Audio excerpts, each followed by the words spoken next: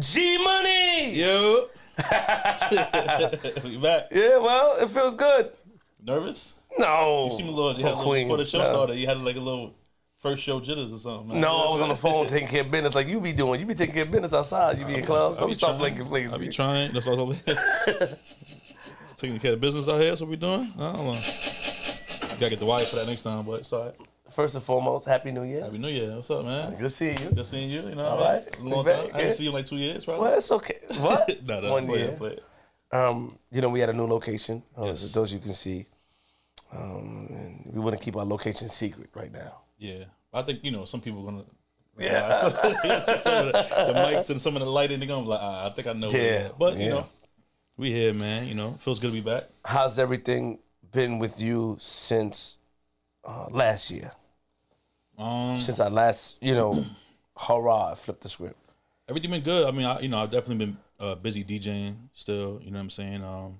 Getting a lot of love in the streets. Shout out to all the fans, all the supporters. People have been sending me messages on Facebook, on Instagram, on Twitter. They've been hitting me on YouTube in the comments like, yo, when the show coming back? When the show coming back? You know what I'm saying? Crazy. So, it feels good to be back, man. A lot of love in the streets. Definitely want to pay homage and shout out to my Aunt Joyce that passed away last year, Thanksgiving. Rest in peace, Aunt Joyce. My grandma just passed away a week and a half ago.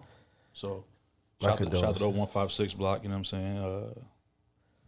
You're not a really excuse me to get this is what we do, guests. So okay, don't worry yourself, all right? you're not really you don't come off as emotional. What did your grandmother's death do to you? Because you're not. I know how close the family is. The whole family comes together. Yeah. At the parties is both grandmas. It's the illest thing I see. I love seeing it. You guys are the true definition of modern day black family. I feel, and I love it. But what did that do to you? Because you really don't express yourself a lot. What did it do? And I was kind of upset at Bass because I'm like, you guys didn't let me know when y'all knew about this, man. Yeah, I mean, it's. I'm not good on words when it comes to personal situations like that because I get a little tied up with the word. I ain't gonna lie. So just to speak on it and to keep speaking on it, the words start to get a little bit, and then start to. So I try to avoid the emotions on camera. So you don't like being emotional. But both sides was like you said, like the modern day black family. My Aunt Joyce on my pop side, and my mom, my grandma was on my mom's side. So we had both sides affected. You know what I'm saying, back to back. So it was a little, emotional roller coaster. But I'm just glad they both not suffering anymore. You know what I'm saying? Got it. And I'm gonna get some more ink with her name on it soon. So go get right and dedicate to her. Appreciate that. How you been know? What's up, man? You out here, Instagram 24/7? Well, no, Mr. Live, Mr. Instagram Live. I mean, look, listen, it's funny because, I laugh when people put, us in a box. But we go to show the diversity, went viral again. I was just viral with Ray. I was just viral on my own. I just did it, they just had me on the news. I was in the street holding, I don't know if you saw the snow. They was on the news with that. Enjoying myself, but showing that we're able to do different things and we're not one-trick ponies, both of us. And when we come together, we form this powerful entity called Flip the Script Podcast. That was good. So, what I've been doing is just working. I've been working and trying to maintain the longevity that I want to keep. I mean, I had to come back here because, money was looking a little scared. I thought I could stand on my own, but I had to come back. Yeah, money was looking a little shaky. But you know what I'm saying? But it's good seeing you. We had our guests waiting. Very patient. Yes. But, keep the camera on us. Don't go to the guests because we don't introduce the guests. We got some new fancy stuff, so let me tell the producer. We can keep the camera on us until we introduce the guests. All right, brother? I'm joking. G Money. Yo. Episode 200. Nigga, we made it. Jeez. We got a special guest. Man. Be more careful. Well, I don't know if they say that back in the days. Be more careful. But Baltimore. Legend. Depending on how you want to pronunciate it.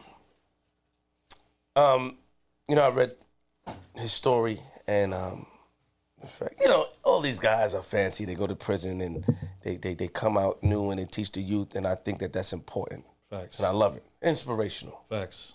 Round of applause for my man, Rudy Williams. Yeah. Okay. How you doing? I'm good. You got green eyes and stuff. Who you think you are, man? You like one of those? Ain't no place I'd You're a rather. smooth guy. How you doing, man? Good, good, Welcome to man. Flip the Script. How's everything? good. Thank you. You seem real comfortable, man. Laid back, chill. You know what I'm saying? I try to be. Try to. I see. You a smooth guy. You was smooth, aren't you? Be honest with me. I don't know. You don't know. I asked somebody that. Smooth is in the eyes of the beholder. Oh, chill. I leave that like that. Chill. 5 minutes in the show already? Chill. I leave that like that. Don't give it to him. Chill. That was good. I gotta wait a second. You got some lines on you. Oh, You got some lines on you. what's in the water and be more, man? What's in the water? So, real quick, you have tell the people who you are real quick. Just give us a short story before we get into the meat and potatoes of the interview. I'm Rudy Williams from Baltimore. Basically all my life, except for 3 months in North Carolina. Okay. I come up in the streets. I've been basically to all the schools of higher education, better known as prisons. I recently come home May the 12th of 2021. I've been home 8 months, pretty much. And I did 31 years for drug conspiracy. Wow. How have things changed for you coming outside? Like seeing how things are now. How has it changed? Like what has it done to you? You know, you didn't have no iPhones back then. Did you even have cell phones when you went in? Yeah, we had cell phones. Okay. The big joints, Yeah, though, probably. not too many people you had had the them, big but joints, right? You had them But I though. had one. You had the big gray cell phones, or you had this regular flip phone? Which one you had? I had one that you can put in your car, Okay, take it out. And then I had like a this guy. kind of smaller one. You know. got you. Okay. But you know, now there's iPhones, OG. They got iPhones, they got cars called Teslas. They got all this stuff that drive by. So I mean, you learned about that in there because you got to Yeah, I kept up. Yeah, of course, I could tell. Ain't nothing passing Rudy at all. Ain't nothing passing Rudy, but welcome home. What did pass you though? Like, when you came home, what did you see that was different that you didn't learn in when you were incarcerated? I know you stayed up to speed, but what's one thing that you was like, oh, what the hell is this? Like, you came home and was like shocked. You saw it. I don't think I was shocked by anything. I know, which was one of the plus was that a lot of black people were in government positions that they weren't when I was out in the 80s. Everywhere I went, the motor vehicle department, downtown to the programs, just about everywhere. You know, we have a black mayor, black state's attorney, city council, basically everything's black in Baltimore now. Was Baltimore back then? You know, because when you hear about Baltimore, man, it's a rough city. Beautiful people. You know, I was out there recently, but they don't play in Baltimore. Was it always like that? Did it always have this sort of, should I say, cloud over it? Did it always have that type of energy, or back then it was different? It was serious back then. It was serious. Back then, they wouldn't kill you for anything. Nowadays, they'll kill you for anything. As far as the murder rate, it's pretty much the same. They make out like it's way worse because you have a black mayor. You know, they want him to answer to the murders. But it was 340 back then. It's about 340 now. Wow. So nothing, you know, was like the homes, the families, was people more together out there, or it was just like, Yeah, people's more together. got it. People's more together. It was about money. Back in the 80s, you didn't beef for nothing, you know, because somebody stepped on your foot. You didn't start a war for that. They started a war, it was for territory, for money.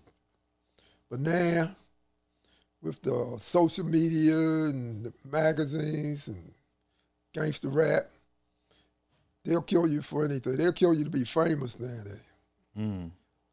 It's an identity now. They kill it for nothing. It's a fact.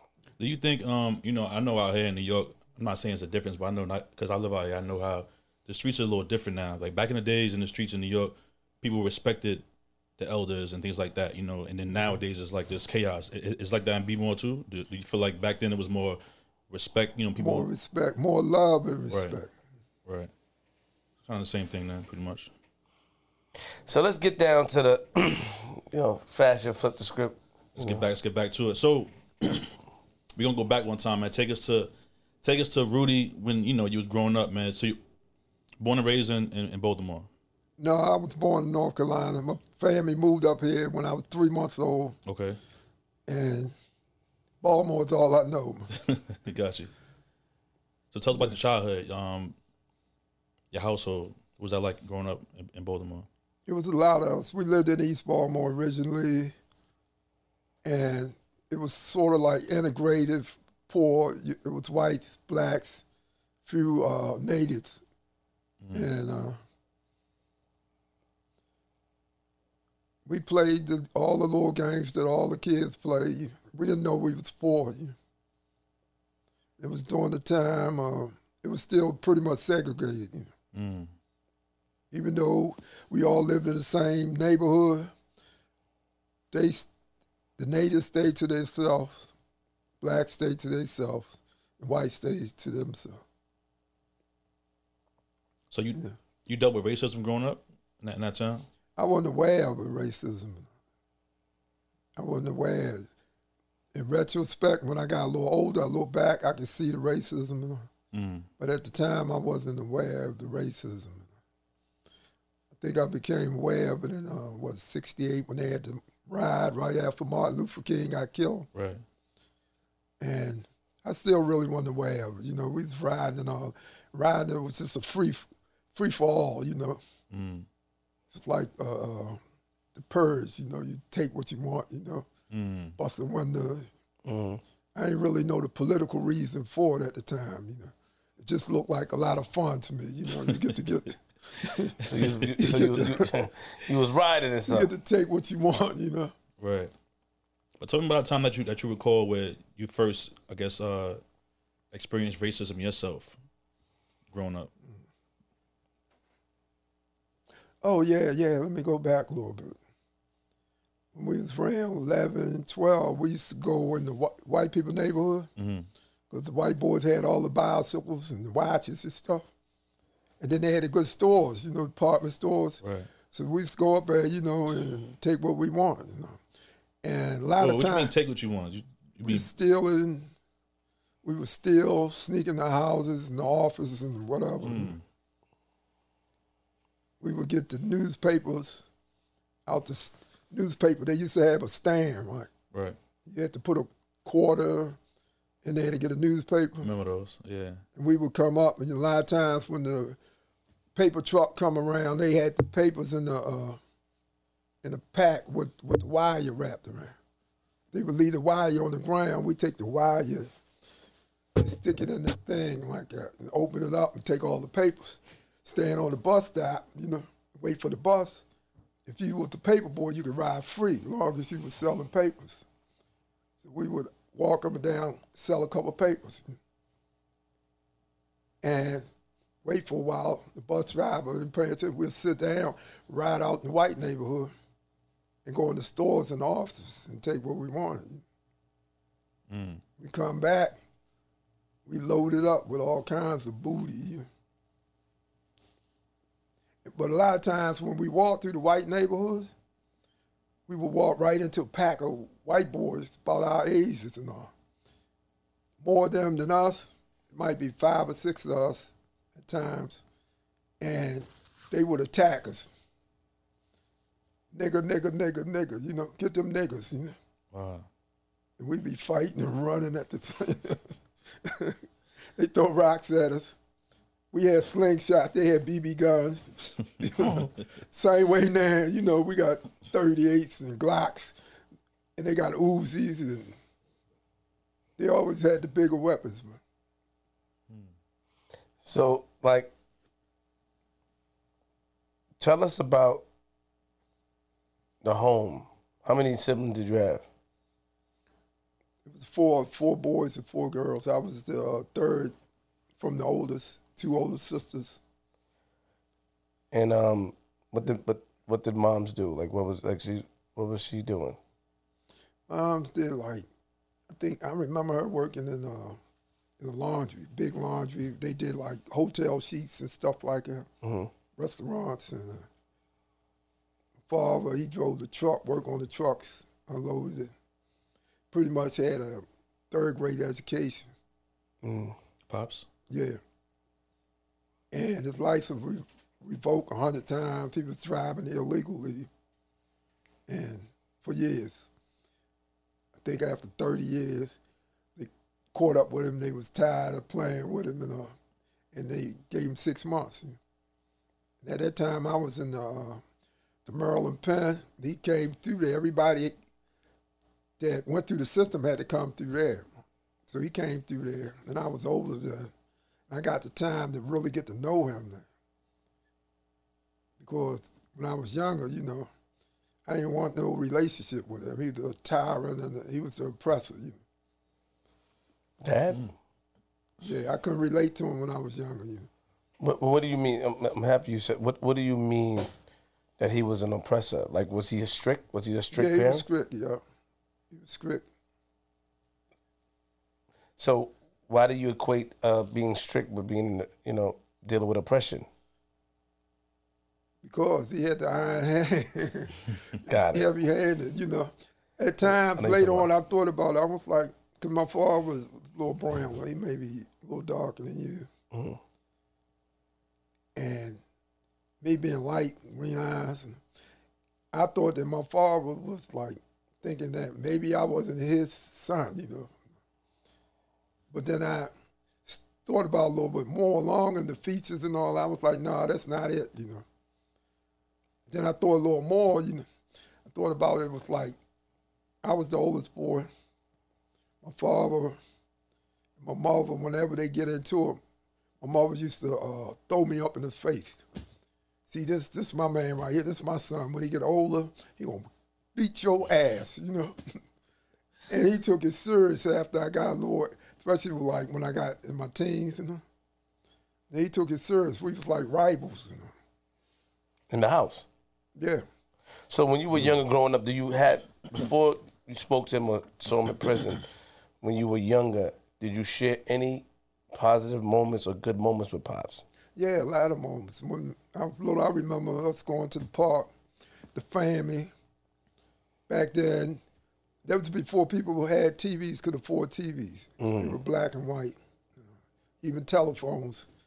And for entertainment, on Sunday, all the families went to church. The preacher was the entertainment. And after church, we all went out to the park, People brought food and all that. The family stuck together back then. And then we might go over one person's house and play music. People dance. They had contests. The best winner maybe won $1 or something like that. $1 was a lot of money back then. Right? But with my father, my mother, she bestowed on me respect that he wanted. And that was to get back at him. She didn't know it, but that caused tension between us, and he bigger than me and all that. He wasn't, anybody accused me of something, he didn't even want to hear my side of the story. He just, but that toughened me up though, That toughened me up because I was basically, after I got like 12, 13 years old, I'm just like, he can hit me or whatever. I didn't fight him back, but I was just looking at him like, man, I'm not scared of you. You can't do nothing to me. And after a while, he understood, that I was a man, and he just stopped. About 13 years old, he stopped putting his hands on me. So hearing your story, right? I heard I watched a lot of different videos, and every video they say you were a good kid, smart in school in the beginning.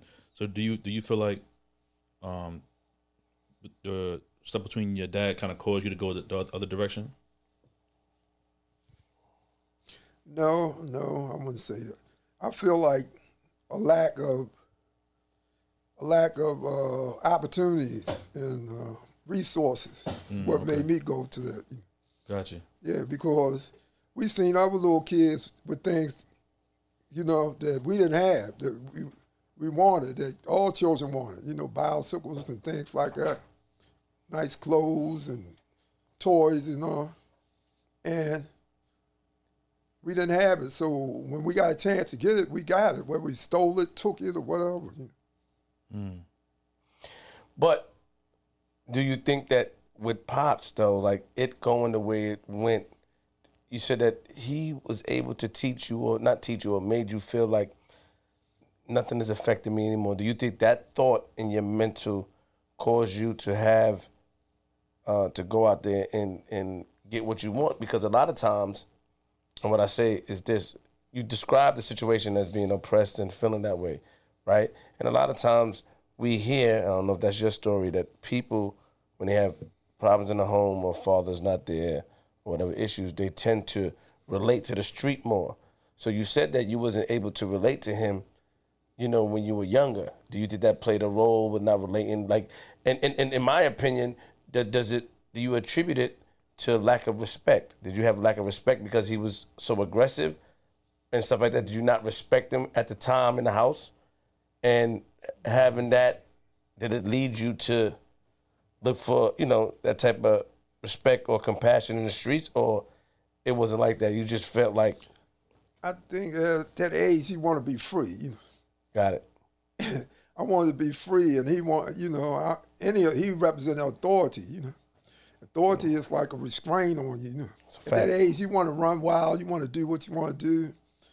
You want to be older, you want the same rights that older people. You just want to smoke cigarettes, have sex with the little girls, Yeah. So, and you want it, at that age. And then it compared with Pops was just, he ain't, I got it, I put it together. Yeah. I put it together. Before we, I'm going to jump real quick and then I'm going to come back. When you saw him in prison, right, because you said that they called up to him, he was with a suspended license, right, all the time. They called up, they gave him, 6 months? 6 months, yeah. And you chopped it up with him. What was that like? What was that situation like with you and Pops when you had talked to him in prison? Like, what did that do to the relationship and understanding him? I think it was great, because the time, even though I was in prison, right, I read a lot of books, sociology, psychology, history, politics. It's about any subject you can find in a book. I read it and I understood it, and it helped me, the context, it helped me put things in perspective, right? I knew my father didn't have the education, right, to build a relationship so I took the initiative to build a relationship with him, and he didn't really know what it was like. He didn't know, I had been in there for years, and he didn't know how it was for me. And he seldom came, My mother, my sister, they used to bring my brothers through all the time, but my father, he rarely came to see me. So he didn't know what it was like, So he asking me questions like, you all right? Nobody bothering you. I mean, laughable questions, No. I'm like, I'm all right, You sure? And I'm saying in my mind, he really don't know, because back then, it was like the respect level was off the hook. I could hold my own, among men, I heard that. But he didn't know that, though. He didn't know that. No, he didn't know that. But you guys build, though. You guys we build. And you were talking and stuff like that. And right. I was open to him. Up until that time, I was always like, I didn't reluctant. You didn't want to speak. Got you. Yeah. But that's really something unique, and I'll tell you why. Like, did you guys get an understanding? Did you ever, Now, did you take that opportunity to express how you felt? Like, Pops, you did this and that, or you just No, we started never even new? talked about it. We just started new. We Got didn't it. talk about So it. what was understood never needed to be said. Yeah, You- we was really close when he passed in '87. He was like 57, and I used to look at him. He used to be like he's the old man because he really didn't have no role models or anything. You know, he felt like he just fell right into the expected. You know. yeah, got it. But we was close. I came home. I started getting a little money, and I had vehicles, and I gave him cars, and I had a bell bar business. He used to come up there, you know, and basically like, what you want me to do, you know? So I just sent him up my mother's house, because my mother called, and they not together no more. My mother's doing pretty good, you know, better than she was back in. She got a new car, new house, and all. So my mom would be like, send him up here, you know. So he'll go up there, you know, even though he knows she gonna abuse him. You know? He love her now more than he did when they was together. Of course. So he want any excuse to go up my mother's house. You know? To see her. And when he comes up, my mother want him to see the new car, the house, the grass and all. What he missed. Yeah. And then she give him orders like, you know, take them trash cans out and put them in the front so the trash man can get them and stuff like that. And he did it.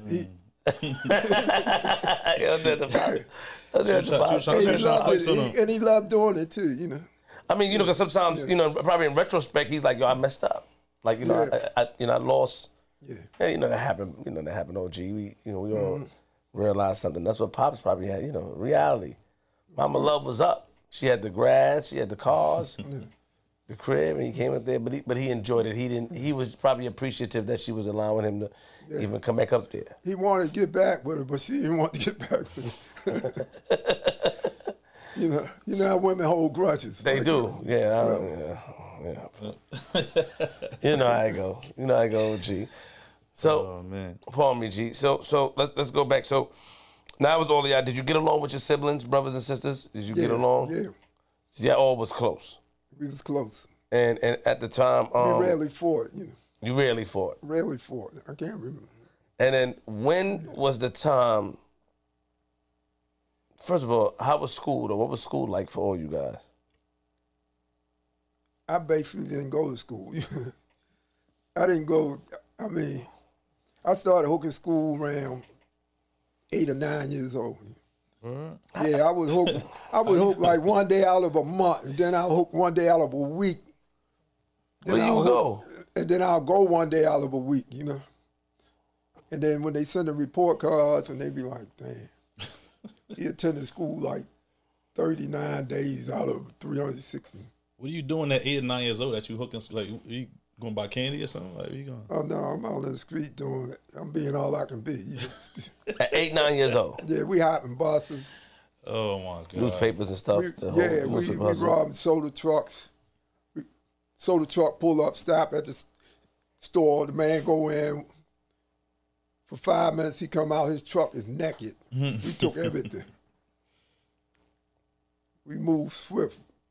Y'all move on bikes? Yeah, y'all wasn't driving at 8, Nah, 9. a lot of times Come on, G. Come on, stop it. Yo. We had wagons that be in our neighborhood. Okay, the We wagon. had bikes too. You know, when I was like, I think maybe 8 years old, I probably had like 7, 8 bikes. Yeah.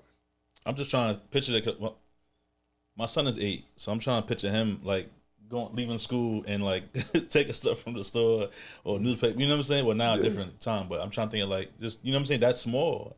I think back in those days, though, you know, there were a lot of people, you know, like you said, it was different, right? There's no social media. We wasn't watching. There's no cameras No everywhere. cameras, yeah, so. yeah, and it was different, man. You know, boredom and lack of opportunities Resources, yeah. and lack of resources can lead to you causing mischiefs. And especially the world was just different back then, G. I mean, you had kids cooking young, like 6 years old, 5 years old, they cooking full course meals. Yeah. One thing about it too, it was like you rarely seen somebody with a gun. Everybody owned guns nowadays. Back then, Yeah, these right here. yeah, if you seen somebody with a gun, they'd be like, "Oh, he got a gun. He got a gun." Now, yeah. Yeah, you was a special person or something like that. What? Give us the first time. So you was in the street. You was selling and doing things, meaning like the newspapers and stuff. But when did you get your hands on becoming in the streets, like as far as drugs and stuff? Was that when you got older? Yeah, I was old. I mean, we used to rob when I was like 16, 17 years old. I used to hang out with some older dudes, like 27, 28, 30. And they were stick-up boys. A lot of them was using drugs. So that's how they got their drugs. They was robbing drug dealers. Back then, the stick-up boys had the upper hand because they was like bandits, roving gangs, and the dope dealers was like, a mom and pop, maybe 1, 2 outfit. One dude stand on the corner, collect the money, the other one go get the drugs and bring them back, So they was vulnerable, And so the old heads used to get me to get the up on the dudes because they was well known, People see their faces, they would run before they can get there, right? So I was new face, younger than them, and so they would send me down there, and act like I'm gonna buy some dope and pull the gun on them, and then they'll come in, Do you think that they took advantage of, like, because you 16 and 27-year-olds, do you think they took advantage of your mind, like, manipulate? Were you manipulated? Do you feel like you were manipulated? No. You wanted to do that? Right. I was like, for my time, I was older, Mentally? Yeah. And I wasn't using drugs. They were using drugs. Got it. My cut of the drugs, I would take them and save them and sell them. Then I realized how the money was easy and all that. I stopped robbing people and I started. But what I interrupted my career was, and this was in the 70s, that I caught a manslaughter charge. It was homicide, then they broke it down to manslaughter. And I get 5 years? Yeah, 5 years. It was a homicide broken down to a manslaughter. Right. So, and how old were you at this time? 17. 17. Now, I want to see how to word this because, the people tend to attack Queens Flip, and I'm trying to, should I go old Queens Flip or I'm just trying to. You mean the exit so they can No, attack you? new money, new stuff. Let them attack me. Yeah, I mean, Answer the questions. No. I'm not asking. Me and G Money, man. It's just I always get attacked on the internet because they think that I'm trying to glorify some nonsense. But no, what happened? What happened? What led to that? What happened at that time? Transaction. Transaction, yeah. And guns would pull out, and another kid about my age, he ended up dead, Got it. And not my backyard, but he fell into the next backyard. So, being through I was on my turf, it looked like, you automatically, he's out of bounds, so he automatically wrong, Back then, the system, he was just a statistic to the system. The lawyer and all that. It was just business as usual, That was your first situation? What, as far as homicide? Mm-hmm. Yeah, that was the first one. Do you, now at the time, I mean, you were 17 years old, transaction going wrong. Weapons were pulled out, you came out, and, but do you feel like, do you ever think about these things? Oh, you had time to think about it when you were in prison? Yeah, I thought about it. Did you ever Did you ever come to grips and understand like take accountability for the role you play, or was it like you had no choice because it's either me or them? Now, I thought about that. He was a young man. Respect. They ain't had to go down like that. But it basically was like a reflected action. A lot of things we do out on the street is basically reflected. We don't put no whole lot of thought in it. That's a fact. We just do them. It's a fact. Man, Rudy, man. Yeah. He told like he's a smooth guy. So that happened, right? Now, you said it a couple of minutes ago that when you were involved in the streets and, you know, you was with stick-up kids, they'll rob the drug, you know, stick-up, not kids because they were adults, they rob people. Your portion of the drugs, you'll sell it. You realize that drugs did better than robbing people, so you went that route. Right. Now you go in that route, and how did you become more involved in it? You know what I mean? Like, how did you upgrade from doing that, like robbing for work, to actually purchasing big work? Or did you did you have a come up? No, I went away for 11 years, almost. Damn, 11 what? years. Almost 11 years at 17. When I come home, I'm like 27, late 27. You went away for the joint. Right. I only got 5 years, but when I got in, you know, it's like a jungle, you know, and in the jungle, the law of the jungle. Oh, gee, stop asking me if I know, Rudy. I don't know. I don't know. You tell me. Kill, you know. No. You tell me. Yeah. What happened in prison? Why you got more time? Yeah, I got 10 years. 10 years for attempt murder on another prisoner. And then they sent me to another spot within a year. When I got down there, it was an incident. Let me tell you briefly about the incident. Please. There was some revolutionary brothers down there. Okay. You know, and I was drawn to that. Prior to meeting them, I was reading about the revolution and this and that. Slavery and all the stuff we went through. They put us through all the way back to slavery. And of course, I was pissed off, you know, about that. So one night, on the day we were supposed to get sheets, we turned in sheets, and they was late with the sheets. So they talking about locking in, and we still don't have our sheets. So everybody's like, nah, we ain't going in until you give us our sheets. Mm-hmm. Don't go in, you know. Say, all right, we're not going in, you know. So it started out with maybe 30 of us. So the officer called the goon squad. They run up on the tier, they got sticks, all kinds of stuff, you know. Getting them cells and all that. Getting them cells now. Where our sheets at? Just get your ass in them cells and shit, you know. Don't worry about that, you know. So everybody start peeling off. Before you know it, I'm the only one out there. I'm not getting in the cell. I already took my stand. You. Mm-hmm. I ain't tucking my tail, so I'm the only one out there. They rushed me.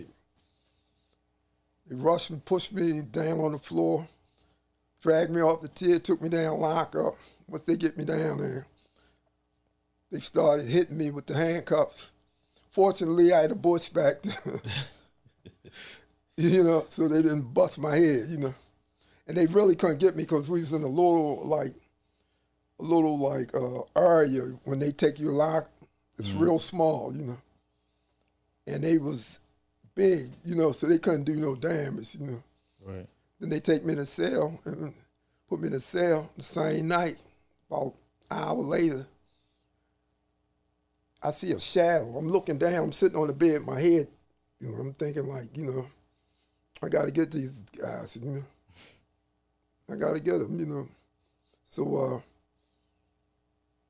I see a shadow walks up in front of my cell. I look up.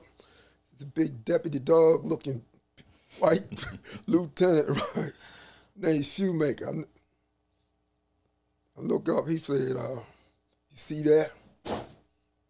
See, that's what happened when you You refuse an order in my jail and all. See, that's what's gonna happen, you know. You don't refuse no order, my jail. I'm looking at him like, before that, I didn't know who I was gonna get. Now I know who I'm gonna get, you know. Say, all right. So they gave me 15 days. 15 days up, they come and get me, take me out to the population, got the hall where they store your stuff at while you're in the hole. Take me in there, and they was like, get your stuff, right? I said, no, I don't need it. He said, you don't need it. You go in the population, get your stuff. I said, I don't need it. He was like, look, you're going to need your stuff while in the population. What you going to do? I said, you going to leave it? And they got tired, and they was like, well, all right, just leave it in there. And they took me and put me back up where I was at, you know. I see the black guys, was like, I need a knife, you know. Oh, man, let that go, man. Get him on the street, you know. I'm not trying to hear that. When I get out on the street, I'm going to forget all about him, man. I get back out there, I'm running wild. No, I'm going to get him right now, you know. Because I felt like nobody doing nothing to me and getting away with it, you know. So they wouldn't give me a knife. So I go to white boys. Some of them was pagans and motorcycle riders and shit. Say, I need a knife. You got a knife? They said, yeah, what size you want? You know? I said, something not too big. I need to hide it. So they gave me a knife. And so that night, when we go to the dining room, right, for the evening meal, I go to the dining room. As soon as I walk in there, I look, I see him in the middle of the floor directing traffic, shoemaker. So I said, I got the knife down there. So I get all the way up to where I get my food. You got a tray, a metal tray. So I get the tray, I pull the knife, put it under the tray. And you don't sit anywhere. Back then, you don't sit anywhere you want to sit. They direct you. As you come off the line, sit here, sit. You fill up a table, then you fill up another table, you know. So,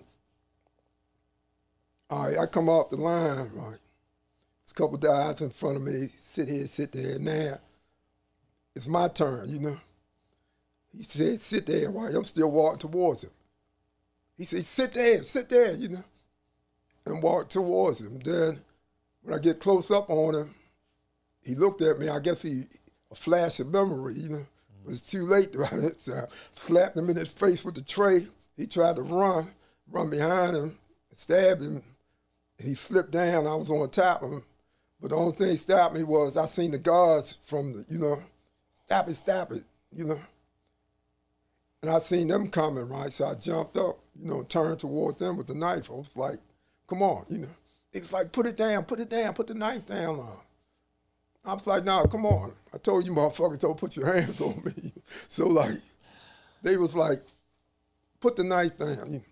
Put the knife. I said, I'm gonna put it down, but you put your hands on me, I'm gonna get you. They was like, we ain't gonna do nothing to you. They took me to the hole, then they put the handcuffs on me. They was trying to get me out the dining room so fast, right? Yeah. You didn't get nothing happen to you from them? Yeah, I got charged with that. Now they got charged, but they didn't beat you up? No, when I got back, no, they didn't beat me up, no. Shoemaker. They apologized to me the whole time. They was like, what'd he do to you? What'd he do to you? That's crazy. So I forgot what you even asked him. Answer the question. Yeah, it did. Okay. So that got you more time. They got me, 3 years or something like that. Okay, because Shoemaker. I represented myself on that. I was in the hole for like 3 years on that. And they told me to court, I didn't trust the system. You know, I had got 10 years in the other place for attempt murder on a dude. And they gave me a lawyer. He sent me a lawyer, probably from them. My people was like, I asked them to get me a lawyer. They was like, no, we bankrupt. You bankrupt us. We just got you off this. Got you, you know, you're going to have to go with a public defender this time. We don't have it no more, you know. So I took the public defender. He came see me, right? And he gave me, when we shook hands, he gave me 3 fingers. I didn't know what it mean at the time, right? Gave me 3 fingers. Later on, I found out what it meant. It was a racist. It's racist? Yeah, it was a racist Hagerstown. in Maryland, real racist back then, you know. And so I found out what the three fingers mean, meaning go back to where we were 3/5 of a human being, 3/5 of a man. You know. That was a legal Supreme Court opinion. He basically went through the motions with me. And I ended up with 10 years. And I started out with 5 years. So hold on. Why did you put hands on the guy in the prison, man? Not Shoemaker, the guy before that got you a 10 year. What happened? Oh, that was when I got up to Hagerstown. After 5 years, ended up in Hagerstown. It's like young boys up there. A lot of youngers. Everybody vibing for reputation. And it's about who the baddest nigga and all that, right? And I'm new back up there, even though I knew a lot of people, because we had parallel careers from the juvenile places up into the adult places. So we, me and an old friend, we walking in the day room, talking. He bringing me up to date on what's up and who's who in the joint. So while we walking, like a couple other guys from downtown, the Murphy Home, the projects, right? They think they the toughest dudes, you know, in the joint. So we walking up and down, and they walking towards us. I go to move out the way, this dude walked right into me, right? So I go back to him, I said, you realize you bumped me just now? He said, yeah, I know, so what? I said, yeah. I said, bump me again, you know. So we walked back down, he bumped me again, you know. So everybody in the day room got knives somewhere, you know. If they ain't got them on them, they got them taped under the benches or hid behind the TV or something, you know. So my man had a knife. And I had a homeboy had a knife and all. So we went straight at him, you know. We went straight at him, and I ended up, you know, the dude was a stand-up soldier, though. You know, he didn't testify. So I'm thinking, like, I'm going to beat this. They ain't got no witness. And I go to court, and the guard stepped up, said he seen the whole thing. I'm thinking, you can't press no charge if the dude ain't pressed no charge. But they pressed charges. The state took it up. The guard came in the court, said, yeah, I seen the whole thing, you know. He played it play-by-play, the whole walk, bump again. Yeah, and it was a judge. Everybody was racist in Hagerstown. In the jail, they'll call you a nigger in a minute. Really? Yeah, they call you a nigger like it's everyday conversation. The police? Yeah. Real racism. They out and out racist. It's a different type of racism than the feds. The feds, it's not in your face racism. It's more deadly though, you know.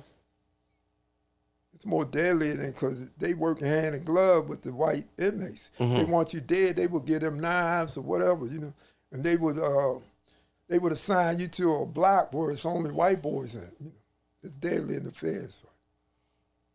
The racism in there is just beat up, you know, and fights in the state, but in the feds, it's murdered. So, 5 years for the murder, manslaughter. Right. You cashed everybody out. I mean, they had to get you, whoever they paid, manslaughter. Right.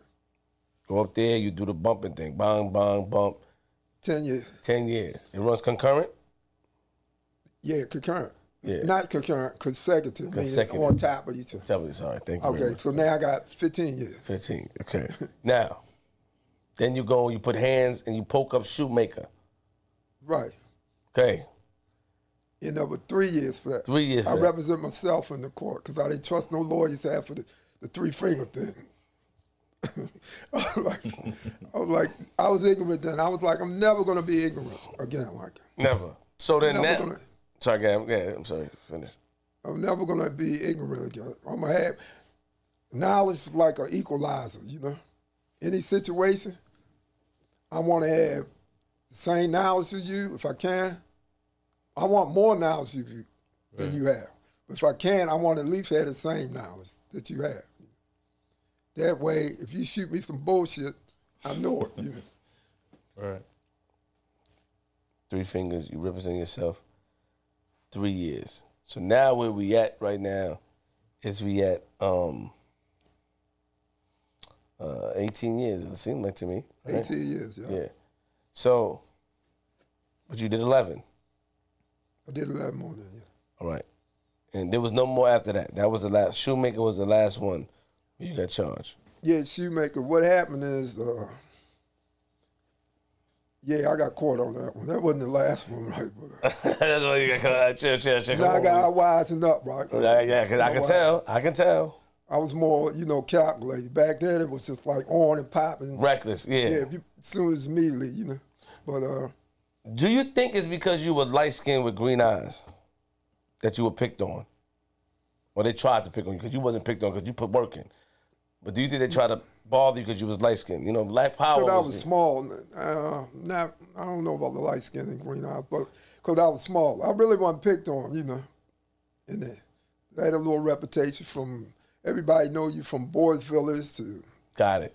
Victor Color and city jail, juveniles. Got it. The streets too, So, no, it was just a rivalry thing, Got you. Because they said that, they make joke about light-skinned people. These days growing up, they make jokes. I don't know if it was like that back in the days. It was. Okay, but Especially the neighborhood I was from, Park Heights. Mm-hmm. Back then, in the 60s, it was like a better neighborhood, Got it. The family doing a little good, they moved to Park Heights because they had porches and the trees and all that. Still few white people, in the neighborhood, And it was known for pretty boys, dressers, and the players, Wasn't no gangsters up there, And what category you was in? At that time, All of them. at that time, I really wasn't, I was known from East Baltimore, right? I was pretty much known for East Baltimore. If people knew me, they knew me from East Baltimore. What you talking about? What categories? Like you said. What category dress. was I in? You said What dress. I was pretty boy. Like, You know No, I what you wasn't a said. pretty Come boy. on. Nah, Say what you said. You know what you said. You know what you said. I heard you. I was the dresser. Yeah, of course you was. Smooth guy. I like this guy. Dudes would go over to jail from Park Heights, and somebody asked them where they was from, they would not say Park Heights. Because Park Heights didn't get no respect.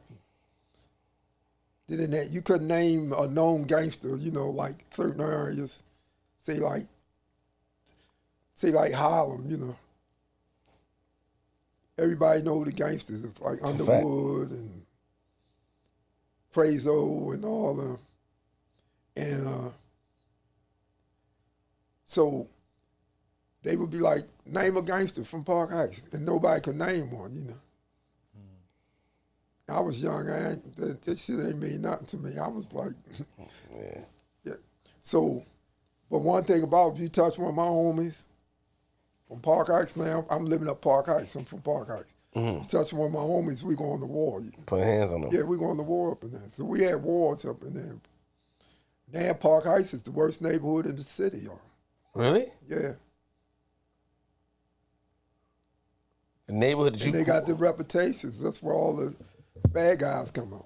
Park Heights. Yeah. So speaking of reputation, Yeah, G. I wanted to know, like, at what moment did you feel like you got that respect from your hood? Like, at what age or what moment something happened, you was like, yeah, this, I'm that guy out there. I was 7, 8 years old when kids used to come to my friends and all. They get in a fight and all that, and they would run to me, And at that time, you don't really, death ain't real to you, Right. It's like watching the movies and all that. You're really in the movies at that age. You're looking for something larger than you, an adventure. Right. So as far back as I can remember, that we would go in other neighborhoods, and be attacked and all. And we would fight, And they knew that I wasn't going to run, I'm not leaving you there, If the 30 dudes attack us and all, if you don't run, I'm not running. If you run, though, you the last one, I'm running too. But I'm not going to leave you there, right? So I was always known for having a heart. So, were there any gangs in that town at that time? Any gangs? Yeah. No, they was loose associates. We was gangs, but they didn't have names and stuff like, like BGF, Crips and Bloods and all. Gotcha. So, like, you come home, and now, like, what year do you come home from that 11-year bid? You said it was the 70s, so you come in 82. Now, things, like... Things had changed drastically. The drug game, it was like... Crazy. While I was in, I learned that it was like more corporate. It was moms and pops then, but now it's a franchise, it's big, The dope dealer got the advantage now, They killed off all the dudes that used to be in the gangs and the bandits, and they had handguns. The drug dealers, they got machine guns, bulletproof vests and all. They organized. They ain't out on the corner no more. It's a few dudes out on the corner. But they got stash houses, and they got, like, a division of label. It's real corporate now, But when you come home, who you, like, how does it work for you, man? Because, I'm looking at, you was into some stuff, man. So, how do you get back involved? While I was in, there was a young dude out of East Baltimore that was getting money. He had nice cars and jewelry and all that. And I met him while I was in. He was passing through. He had a couple years. I think he was going to camp. And on their side, it's a fence. They can come to the fence and talk, mingle with the population, prison population. And I worked in the dining room, so I can come when they are eating. Their side called Dionysus. I can come up there, mingle with them. Right? So this young dude, he was getting money in the street. He had a reputation for getting money. So he had some money, pocket money. He gave a guy like $20 to get him a couple carts of cigarettes. And the guy, just ran off with the money. He's a dope fiend. Didn't give him the money. I heard about it, went to the dude, told him that's my nephew. Let me get that money back, And I got it back. Give it to him. He was impressed by that. So he said, look, when you come home, man, get in contact. Matter of fact, I should be home shortly and all. This is my father's address. Write to me, if you need help with a lawyer or whatever, Say, all right, I ain't take it serious. So they transferred me from the pen to Hagerstown, which is a lesser security place. A lot of them youngers from East Baltimore that knew that I had looked out for them, they was like, man, you better call him. He get money out there, Sent me some pictures, And they pulled them out. Mercedes-Benz, they got on fur coats. They're in the clubs and all that. Call him, man. He'll look out for you, right? So I took my time. I finally wrote him, sent it to his father house, told him I need $5,000 for the lawyer, Didn't get no answer, So I was like, okay. But when I got out, I'm hearing the same thing. You better catch up with him. He getting money and all. He be at that club down there where all the big shots at, So I get my girlfriend car, little Elite, Ford Elite. And goes down there, looking around. And I finally see him, right? So I'm sitting at the stool. He's sitting over there. He's like, what's up, man? And I act like I just happened to be there. I'm not looking for him. You made it home. Yeah, the conversation. So he's like, man, you come home at a good time, man. I just got a African connect, goat herder in Africa, but he got all this, me and my brother, right? Say 2 weeks time, right? We're going to be all right. All right. So he said, right now I ain't got too much, so he give me like maybe $300 worth of dope. He said, like, you sell that, man, you can get yourself some, you know, some pocket money, you know, in case you need some soap or something like that, you know, for the 2 weeks, you know. He said, but if you want to do something before the 2 weeks, you bring back the money on that. And this, you know what I did, you know, sold that shit and brought the money back. I ain't waiting on no 2 weeks. Facts. Yeah, so I was in, you know, he got on, you know. Eventually, you know, they had it. Back then, you talking 83. 83, everybody didn't have an African Connect like that. You know. So before you know it, we was flooding the town, you know. So how was your relationship with homie? Like he looked out, he kept up his word? Like what? You Yeah, know? he kept his word. When it comes to business anyway. What you mean when it comes to business anyway? Yeah, he was tricky though, you know. Oh, He was there you tricky. go. Something. That's what I want to hear. Uh-oh, Yeah, he see? was tricky. His loyalty, you know, was relative, you know. But homie kept When his he had word. a beef, I had a beef. When I had a beef, I had a beef. But he looked out for you though, OG. Yeah, he looked out for me. Yeah, I learned a lot from him, you know. He was sharp in the game, you know. Was crack out? The crack was No, a, not at that time. not at that time. No, crack was like maybe 3-4 years later. So you got it. He looked out, and then you went back, and you know he had to connect. So the 2 weeks came, and you got on. I got on, yeah. Now when you got on, did you know what I'm saying? Like, did you move past, or you still was rocking with him? No, we was rocking for we was rocking about 3 years together.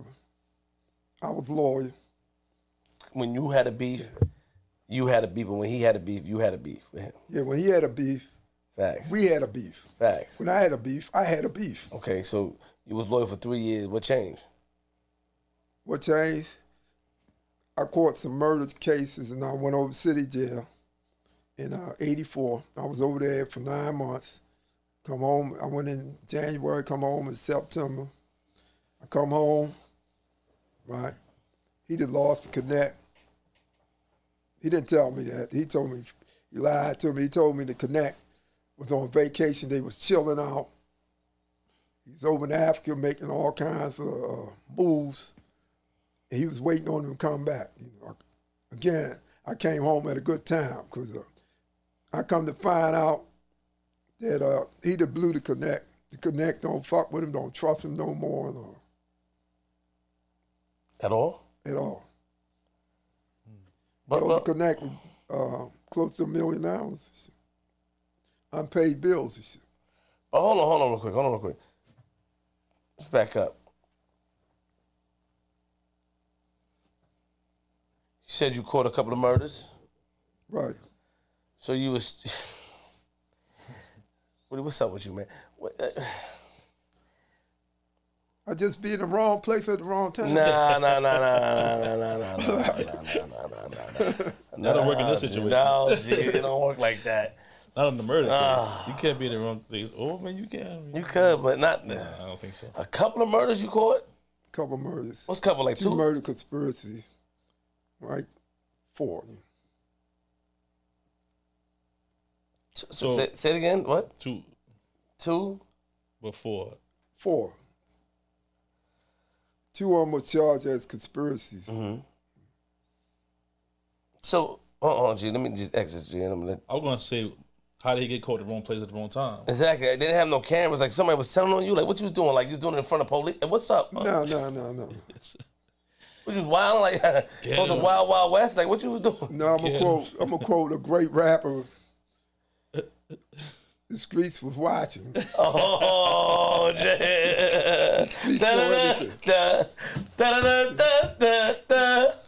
Don't you know about that? Yeah. Get out of here, man. Yeah. Hold on. So, man, they was telling on you, so you was getting told on. Man. It's like, okay. You got the social service where people go there and fill out applications and stuff that needs, basic, necessities. Mm-hmm. And the government write them a check or whatever. Then you got the social service, right? Where people pick up the 1-800 hotline number, call in on your ass, right? Anonymous call, and pick up a check. Same way. Did you know who told on you though? Did you ever had it like I know this person told, I know they told. Did you ever wind down? That's what I'm saying. Or it was like I'm trying to figure out when you do something like that. That's like some Wild West stuff. I didn't do anything really. I told you I was. Of course, yeah. You was at the wrong place at the wrong time. But when pardon me. When those stuff happen, do the people know who told on them? You pretty much can figure it out, yeah. Put the pieces together. Yeah, you put it. So when you went to prison, you only did, but you said that for that, like, you only did, you was in prison for what, 9 months? 8 months, 9 months? 9 months on them, yeah. Yeah, but how is that? How did you get 9 months for that? Or you got bailed out? Like, what was that? No, that was detention time. No, you didn't get bails on the murders. No, I was actually in there for 9 months. I went to trial. First trial ended in a hung jury. The second trial, I in a acquittal. I had to get new lawyers and everything, Ones that can get the job done. The first ones couldn't get it done,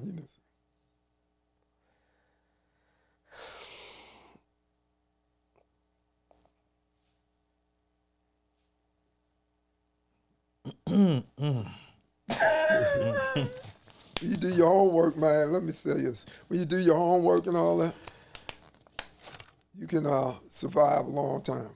They say that that murders, not saying glorifying this, they say, I don't know, that one of the easiest cases to beat. It is. Yeah, that's what I heard. It is. A drug case, conspiracy, hearsay, nothing, They can make it all up, A murder case, it's black or white. Either you did it or you didn't do it. Got it. You can't come in there with no halfway evidence, They want a smoking gun most of the time. So, you were on trial, just because, I'm going to speed this up. You were on trial for, it's conspiracy, but you said, like, 4 murders? Right. And then you beat that. I beat that. Got it. Now you back home, you come back. My man, he messed up the African Connect. He messed it up. Mm-hmm. So from there, you're not rocking with him no more. No. At first we were, until I found out he was lying, and I realized I had to break away from him. He was totally demoralized. Actually, it was a longer story than that, but got it. Respect. We're gonna respect. Eventually, I realized that he didn't have it no more, in him. Then you kept it moving. Yeah, he was basically broken. He had opportunities and all that, but he would take the money and go out and buy gold chains and all that just to make people think that he was still the man, And he'll go in the club with a big gold chain, a brand new one on, and all.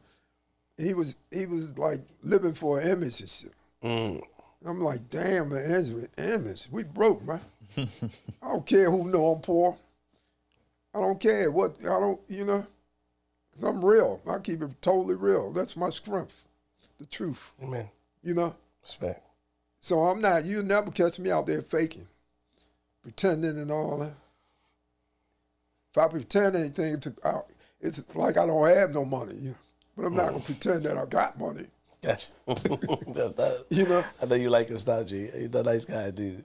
So he was pretty much broke, He tapped out, That was it? Yeah, he tapped out. He's like, man, fuck this, man. He was reading real estate books, no money down and all that. Let's get into real estate. He tried to talk me into getting into real estate. The no money down real estate books? Yeah, I was like, man. That's based on credit. Yeah. Flipping the houses and shit. What? You try? Yeah, right? Let's go. Get out of here, man. I was like, nah, man. I had 2 brand new babies, 2 sons, Okay. One was a year, and the other one was was like two or 3 months. You know, different women, had apartments, had 3-4 cars. Okay, now you're talking that talk. Hold on, OG. Talk your talk now. No hype. No, stop it. Yeah. You speeding because you came home with all that. So, remember, you came home from. Right. Oh, you did the 9 months. So Right. Got it. Okay. So you still had those for the 9 Right, months. from the Got it. residual trinkets. So you had all the cars and stuff like that, but you came home, but you was broke. You was popped because Yeah, I was broke. I he had ain't have it. 10,000 left. You know, when I went in, I had like close to $1 million. Yeah. Jeez. I'm spending on lawyers. I'm getting guys out, sending them on a mission. Go see this person, talk to this person. One of my jewelry trials, the first one, dude hung his jewelry. All right. Gave him a $500,000 bail. And, you know, it's just a lot of stuff was going on, man. So wait, hold on. My co-defense, they run out of money. I got to get them new lawyers. We fired all the first lawyers and bring in new lawyers, you know. So,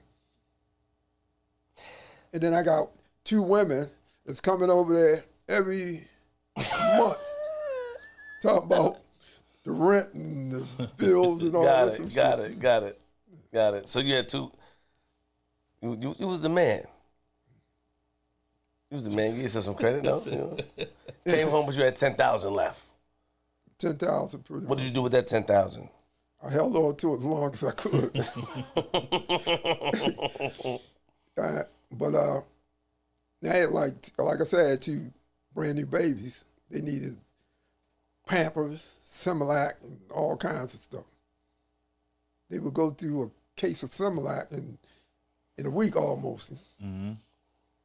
And then I still had apartments and stuff, Of course. you know. So What's it like being a new father and being in the game like that? That's what I'm saying. Good job.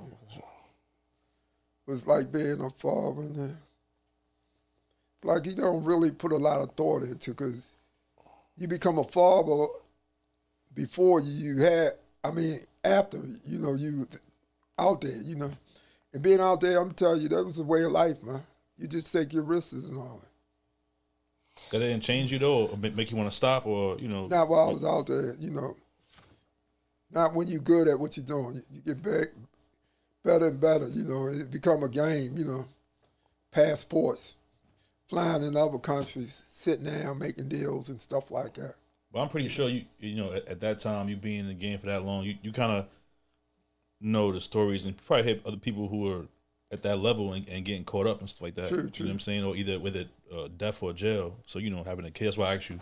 I know for me, like, when I had my kids, it's like certain things kind of like get cut off. I wasn't in the same situation as you, so I can't speak about, you know what I'm saying? Right. But certain, just little things, I'm just like, nah, I can't do this, can't do that now, because, you know what I'm saying? Like, how'd your mindset change when the kids got involved? Or you said you just was that good at it, so you didn't really. That's a good, You know, that's a good question. I was already caught up in life. You know, I was saying that I'm going to stop, you know. I'm going to stop, but I'm not going to stop now because I got an opportunity to make, say, $10 million in a year, you know. I'm not going to stop now, you know, but I'm going to stop after that. But while you're saying that, you're spending money, and then it's like I said, it become like a way of life. Right. And then once you're thinking like, it's a challenge, an intellectual challenge. You thinking like you can figure this out. You can be. It's a chess game, man. Yeah. Yeah, and I wasn't really at that time. You know, the last years I wasn't touching nothing. A lot of times I wasn't seeing anything. You know, just meeting in the mall. You know, and walking around the mall a couple times, leaving and getting back in my car and go. You know. Right. So I'm figuring like, you know, I went to Africa. I was coming in, and what year was that? 80, I think it was 87. I just cleared customs, LaGuardia Airport, and I'm walking down the corridor, and I see a bookstore, you know. So I read books. And I go in there and let me get a book to read or something, magazine. This book caught my eye. The title was The Underground Empire by James Mill. Thick book like that. So I picked it up, turned it back, start reading it, and say the drug trade is, I think, what they say, $200 billion industry, So I was in the trade, so I was like, I want to read this, What they did, they profiled, like in the book, profiled about 5 big international dudes. They talked about an organization, super secret organization, right, called Syntac. It wasn't large, it was like about 7 of them. And they had an office in Manhattan, like doing the script and all that. Mm-hmm. You could miss it if you walk past it, you wouldn't even know it because it's like a door that you go upstairs, and that was their headquarters. And they talk about, how good they were. They would do all the legwork and all that, and let the DEA and all these other agents get the credit. So I'm reading this book, I'm like, damn. And I was convinced that they could get anybody at the time, right? But you want to do what you want to do, so I lied to myself. I was like, they wouldn't be interested in me. I ain't that big, So I was like, I ain't got to worry about them. Them dudes, they was busting, they was like billionaires. So it was like Escobar and El Chapo. And all right. One dude out of China, It was a white boy that was moving marijuana and gas tankers from over here. They busted him and all. Only guy they didn't get was the dude out of China because they kept trying to trick him to come to the United States. He had a niece over there. They had hotels and all that stuff. And they was trying to trick him. The dude that was messing with his niece was an undercover agent. He was not an agent, but an informant. Because he was a real drug dealer at one time, But they had something on him, he was fucking the niece. He kept trying to get the niece to get the uncle to come over here, But the uncle was like, I ain't going over there. He ain't had to come over here. Right. Yeah, he had all kinds of people over here, So they never could get him. He was indicted, concealed indictment, but he would never come over here, And they ain't going over to China, locking nobody up and shit, So he got away, but the other 4 got caught. And I looked at it, I was like, man, I ain't doing that on that level, so they ain't gonna be interested. They ain't watching you, yeah. Yes. So it's like, I was telling myself I'm gonna get out. But it was always an excuse, for to prolong it. When you had, so the question I was gonna ask too is that a lot of people that's in the street, gangsters and stuff like that, you hear that they're family men type thing. Like when it comes to their family, they separate the life. Were you able to do that? Yeah, were you able to I did it real successfully too. Yeah. Yeah. You were different from how Moms, wives, girlfriends, children, and all that. Say it again. I'm sorry. Mom, wives, girlfriends, children. Now let's go back to the wives and women. Girlfriends. Period. Oh, you had a lot of girls? You try to skip past that. Like, no, not really. I was pretty conservative. I like one at a time. Okay. I had a lot of girlfriends, platonic. Real close, But it was platonic, Platonic or platonic? Plutonic. I thought it was platonic. Plato. Nah, you try to play words. He's a slick guy. We know you. No. Don't say nah. No, it was not he said like one at a time. Right. He said one Just at cool. a time. It was just cool. Yeah, I would go to church with moms and the kids and the women because for one, it's like the drug game is risky anyway. You're gonna get killed. You can go to jail. Okay. But it's a way, to achieve the American dream for a black man, that didn't go to Harvard or Yale. Facts. Right. So, but if you're taking this kind of risk, why take unnecessary risks? Like being in the nightclub, and being a target, late at night, or out in the street, making enemies and all that, and hanging out with a bunch of dudes that, that's trying to prove themselves to you, They might shoot up the club, when you don't want that, but they're going to shoot up the club just to prove to you that they loyal and all that. So I ain't really hang with no dudes after 11 years and all them years in the jail.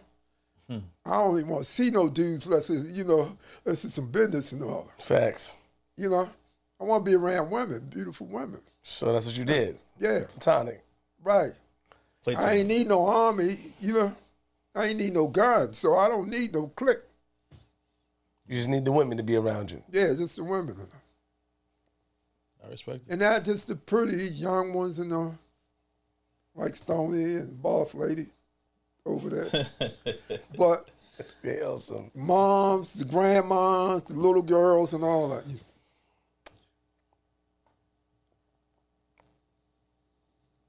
Let's back up a little bit real quick. Because, I think that's a great way to think. Round of applause for you. Well, thank you. Yeah.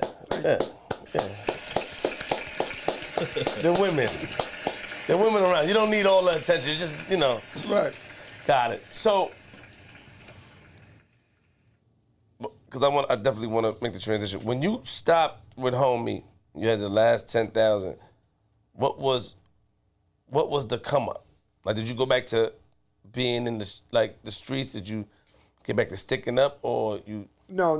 You Stick didn't? up was, You was done with it. yeah, that was 17 years old stuff. Got it. So this time you just did you meet another connect?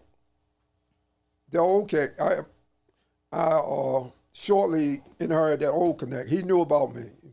He met me before, but I never upstaged my man. Never upstaged him. I never went behind his back and tried to, Yeah, got I it. was loyal, But he knew me, right?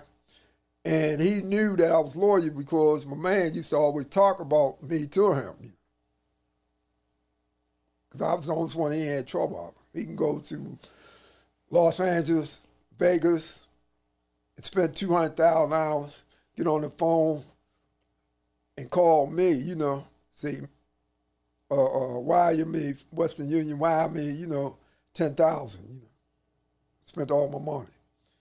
And he would have that money within half an hour.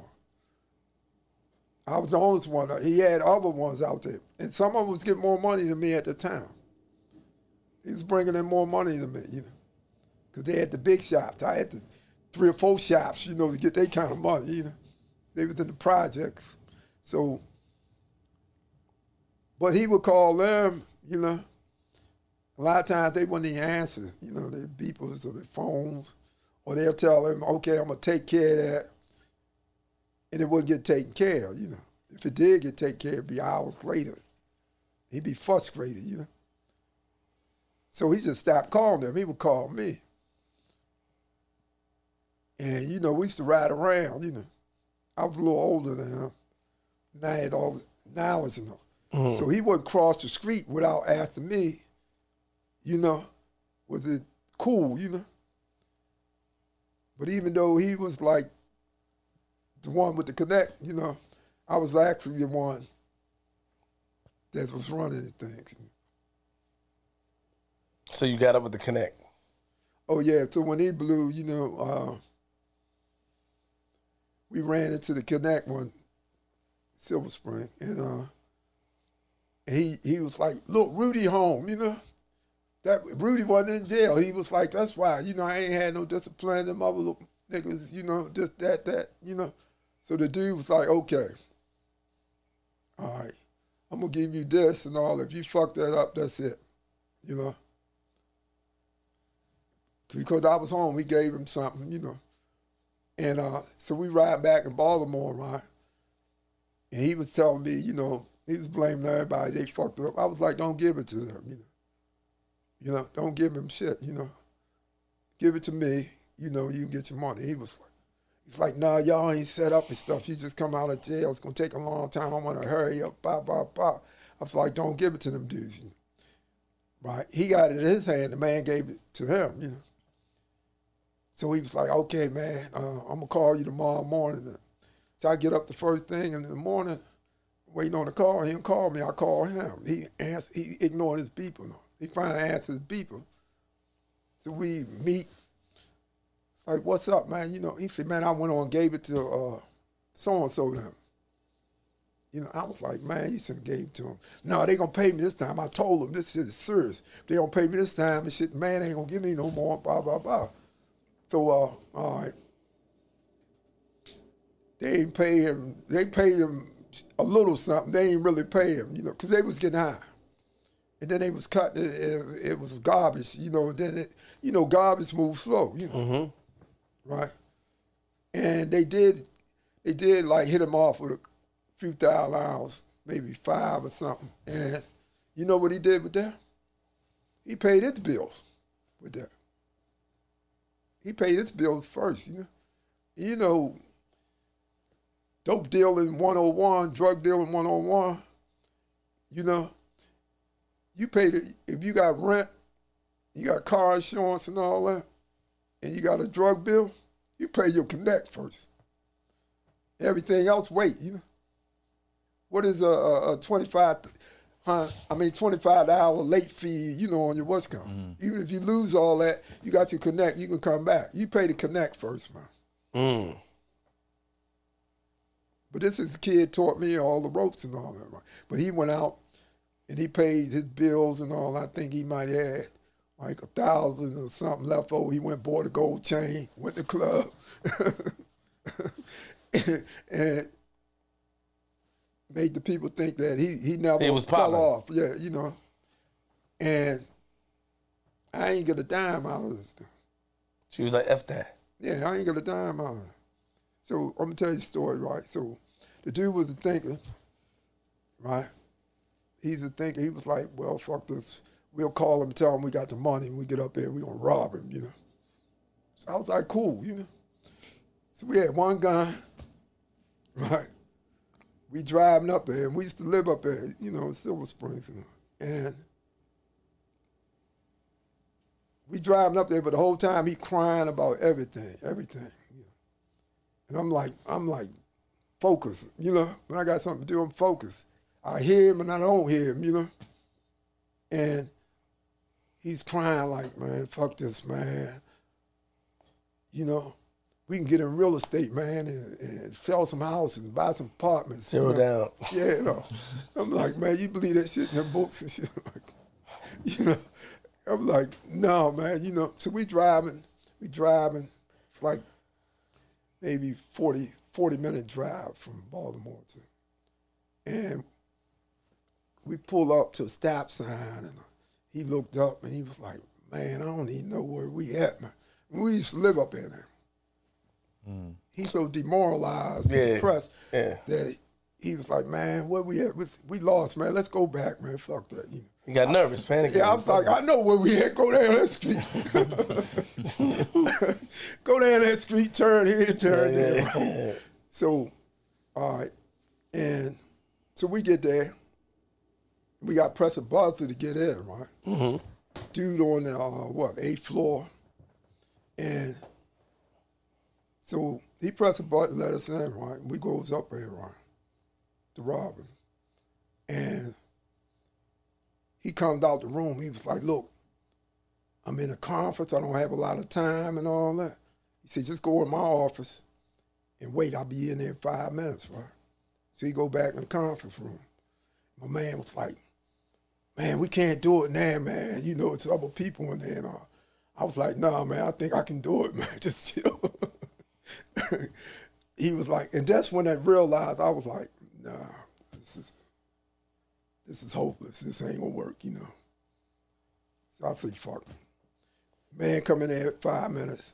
He was like, okay, you got the money. I got to get back in the Westcom, you know. He was like, look, man, I ain't got the money, man. Man, it's like I don't even want to hear. I don't want to hear no more stories and all.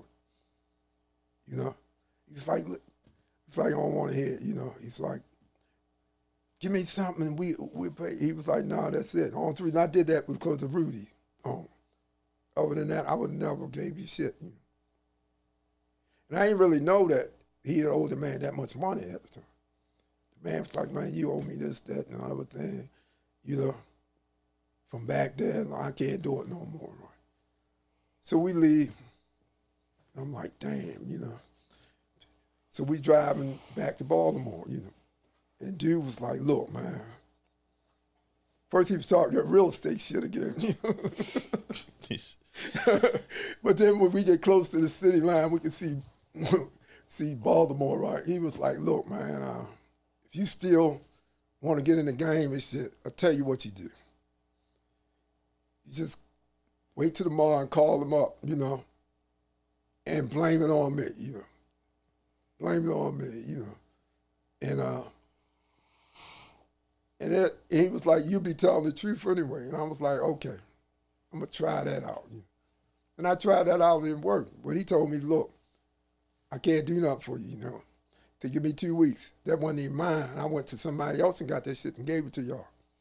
Doing a favor because of you, you know. And said, I can't do it. That ain't, you know, my stuff don't come till 2 weeks. He said, but call me back. I might be able to do something for you. So I'm calling him, and he'll answer sometimes. Sometimes he wouldn't answer, you know, so I was like, fuck this, I'm going up there and see him, you know. I knew where his office was. It's snowing and shit. You know how on the highway the cars might be moving 5 miles an hour, they stop for 10 minutes and then they start moving slow again. Because of the storm. Yeah. But I don't see none of that shit. It's snowing like my car, you know, it's ragged. Some woman ran into my car. I can't even get it fixed, you know. No insurance. So I'm driving, I'm thinking it's hard, you know. I don't see none of the snow, none of that, right? So I hear horn bump, right? I ain't even hear it at first. You know, I kept bumping and all, and I looked over there, it's the African, you know. So I see him and all, and I rolled the window down, he, what's up, man? He was on the phone, and I said, I need to talk to you, right? He said, call me. I said, I need to talk to you. I said, 5 minutes. He said, call. I said, 5 minutes, you know. So he pulled over on the shoulder, right? I walked up to him, got out my car, he got out of his car, I walked up to him, I said, man, if I come up with the money to get one of them things, you know, could you get it for me? He said, yeah. That's all it took. Before he could even look, I was back in my car on the way back to Baltimore, you know, and got that money that day, you know. And after that, there was no looking back. Got you. So now you coming up. Right. Now I'm my own man, you know. Yeah. Forget the homie that messed up the connect that want to talk about real estate, zero down, good credit shit. We don't care about that. Mm-hmm. We don't care about the zero credit. Right. Yeah, we want to put something down on it. Right. All right, so now you up. Now, did you ever experience in the street any type of attacks on your life, like any type of attempts towards you? Yeah. We had a full-fledged war in '84. Full-fledged war where they was riding around with machine guns and shit, looking for me, and we doing the same thing with them, man. Why were they looking for you? Because it's a war. It was just a war. Yeah, it's a misunderstanding. You know, it was some dudes that it was just like another clique. It was a misunderstanding. We had a machine gun. I don't carry guns, deal with them, but I used to buy them, put them up, give them to somebody. Gave it to a soldier. He was living with some people. They put him out. He left the gun. We go back and get the gun. It's gone. Ended up in the hands of the other clique, right? Mm. And I know these dudes from the joint, you know. We talked and all. We weren't buddies or nothing like that. But so, you had an understanding. Right. So I'm driving down Monroe Street one day and I see their car. They pulled over, they stand out talking to me, right? Somebody had told me, like, they admitted they had it, you know, and they would give it back, you know. They admitted they had it, and they wanted to give it back to me, so, all right. So I see the car.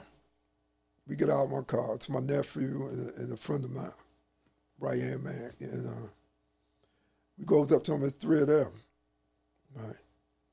So I told the dude, excuse me, I need to talk to you. What's up? I understand you got a machine gun belong to me, and He was like, huh? I said, the machine gun. One is that? That's mine, you know. He was like, I don't know what you're talking about. And he walked away, you know. He said, no, don't never come at me like that no again. So I'm shocked, like, what? I don't come at you like that. You know, so I walked behind him, right? So he goes to the car, his man's in the car. And I'm right up on him, right? He opened the door and tells his man, I see the gun. He got the gun in the lap like that, between his legs. He was like, give me that gun, man. Let me hold that gun. So I see you got a gun. I ain't got no gun. So I backed up off him and shit. And so we whipped the gun out. Now it's like, the pressure's on now. Now it's like, Threaten my life. yeah, you got an image to Uphold. right, you got an image to uphold now. It's in motion now. You know how it is once you get in motion. So like, so I'm backing up off him and shit. I'm not running, but I'm not gonna stand up there on him. Get shot. And you saw your gun. Yeah, I saw his gun. Yeah, It was his gun, but it wasn't a gun. It wasn't a machine gun. It was a different gun. no, it was a handgun. Got it. So you saw, yeah, give me that gun. His All right. man had it handed to him. You know. So you backed up. Right. So I'm like maybe 2-3 cars at distance from him because I'm not gonna run because I know he's not a marksman. You know how that go. You know. I'm not gonna run. You don't know what you're doing with the gun and shit. So now he's on stage, right? So he has his gun on his side. He was like, you know who I am and all that. You know, don't you never come at me. You know who I am? I said, yeah, I know who you is. I said, you a dead man. That's who you are. Yeah, this and that. So like, my car was still on. You know, you just stop for a moment, leave the car on. Yeah, run and put it in park. Right. So he goes over to my car, try to get the keys out. My nephew's standing there, my man's standing there. My nephew's 16 years old at the time. You know how and you know, at that age, you know, kids don't have no fear for real or something. So like, he goes to try to take the keys out of my car. My nephew goes over and pushing me. He got the gun and shit. So he tried to pistol with my nephew, right? And the nephew fall back and no, he had it to his nephew. Because his nephew came up and said, let me hold the gun. He tried to hit him, you know, they fall like in the car. And I'm like, wow, you know, they done killed my nephew. The gun go off, right? And I'm telling you, man, you know, the shock of it, man, you know, was like, it was cartoonish, man, you know? It's like the whole frame flipped over. Upside Everything down, started happening in slow motion, right? You know, I'm running and all that, but I'm running like in slow motion back towards the car. And, because I know that, you know, that he was dead, you know? That's how close up he was, you know? So like, all right, I'm running back towards the car. Then everything speeded up. They jumped in their car, took off, and went backwards, you know, fishtailing and shit, like, and went backwards and shit. When I get to the car, right, and my nephew rise up, you know, he had a flesh wound. It went in and came out, so, you know. The bullet was still in the car. So that was one of the incidents. It kicked off a war, man. That's how I ended up with the charges and shit. How many charges was that?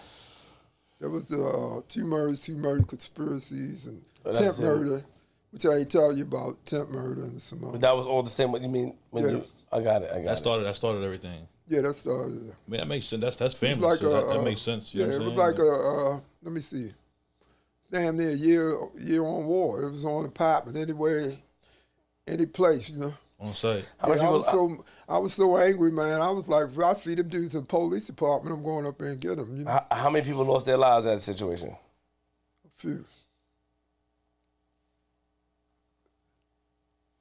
Respect. So, what made the war stop? Prison? Prison when I went over to jail, you know. All right, So actually, I'm gonna give you a lesson in my head, you know. give me a lesson, please. I won the battles. He won the war. The guy that you were warm with, that Yeah, same he guy. won the war because he ended up on the street. He didn't care about the dudes. He didn't care about the dudes that got killed in crash dummies and shit like that. Right. Wait, hold on real quick. I'm sorry, OG. Give me a second. All this happened over a machine gun. Yeah, what happened was the dude that told me that, I thought about later on and shit. He lied about that, right? So them dudes was caught off guard. They was surprised, like, when I approached them about the thing. And the dude got in his feelings and he walked away, and that's why he said it. But at the time when you moving fast and all that, So the guy lied to you and made it up and made that whole thing happen? Yeah, he lied, yeah. Chain reaction. So it's a year war. So hold on. So now, is this the same time when you got locked up with the 30 bricks and all the conspiracy? Not 30 bricks. No, that was 5 years later. So wait, hold on. You went to prison again, and that was a 9-month thing. Right. Got Then I beat all the charges. Yeah, all the charges. But the war was over. Yeah, the war was over. When you came back home. Yeah, when I came home, then I won it. He won it while I was in the jail. Just by me being in jail, I was in my feelings, man. I was like. Then when you came home, you won it. Yeah. He was still out there when you came home? Yeah, he was out there. Y'all crossed paths at any time, or? Yeah, I seen him. I seen him out there. I seen him driving past one day. I seen him, right? Mm-hmm. And one day, me and my girl and my son was in a restaurant. I ain't had no gun on him. They got a window right there. I seen them walk past the window and come in. They came in, came up, and shook my hand, congratulations. I'm glad you beat the case and all. Wow. Yeah, but I knew they wasn't shooters. They wasn't shooters. And then we was in a upscale restaurant. They didn't want me bad as I wanted them. They wasn't shooters. You got to know your personnel. So you didn't feel the same way you felt before when you saw him with your family? No. The 9 months I did I did a lot of thinking, reevaluating, regrouping, and all that. Gotcha. I'm looking out the window because you can look out the window on the highway. The cars going out there from behind the bars, and I'm thinking like, damn, I'm in here. I won the battles, but I lost the war because they still out on the street. You thought it could have been over? Yeah, it could have been over. I was facing life and and all kinds of, and it could have been over, but we was still crafty. We had like resources in the hood. We knew whenever the police came through there, the hood, we knew it. The dudes out on the corners, we had telephone numbers that we could call out there from the jail, what's happening. They kept us informed. Go see so-and-so, so-and-so. Tell him this, tell him that, see, we still control the streets and shit. And the jail. But when he came and shook your hand, were you upset? Did you feel away like he was playing, or you knew like you was already over it? Like, this nigga came in here, my family here, he trying to be funny? Or you just No, okay. I didn't feel that way. I know the players and shit like that, and I can feel things. They were sincere. They really wanted to squash it. Yeah, he had told me that he wanted to squash it before. But what happened is at first, it was a tactic. They sent word they want to squash it, phone number, call this number and all that. And but it wasn't no squashing it. You shot my nephew, man. Mm-hmm. Ain't no squashing that beef. Jesus couldn't squash that beef, Peace and be it with was you. It was a it was a tactic, It was a tactic. I talked to him on the phone just to feel him out, and right after that, the next day they sent the hit squad up there on both corners, to gun me down. And I wasn't really upset about them out to kill me, but I was with my girl. And I knew they was going to kill her too. And I was upset about that. Because she was young. She was what, maybe 22 years old, pretty. She, you know, she was just with me. They were gonna take her life. Right. You know. And that, to me, that just wasn't, you know, it just wasn't right, you know. Me, I understand that. I accept that as part of the life you live, you know, right? But her, no. So it was like ongoing battles and all that. You know.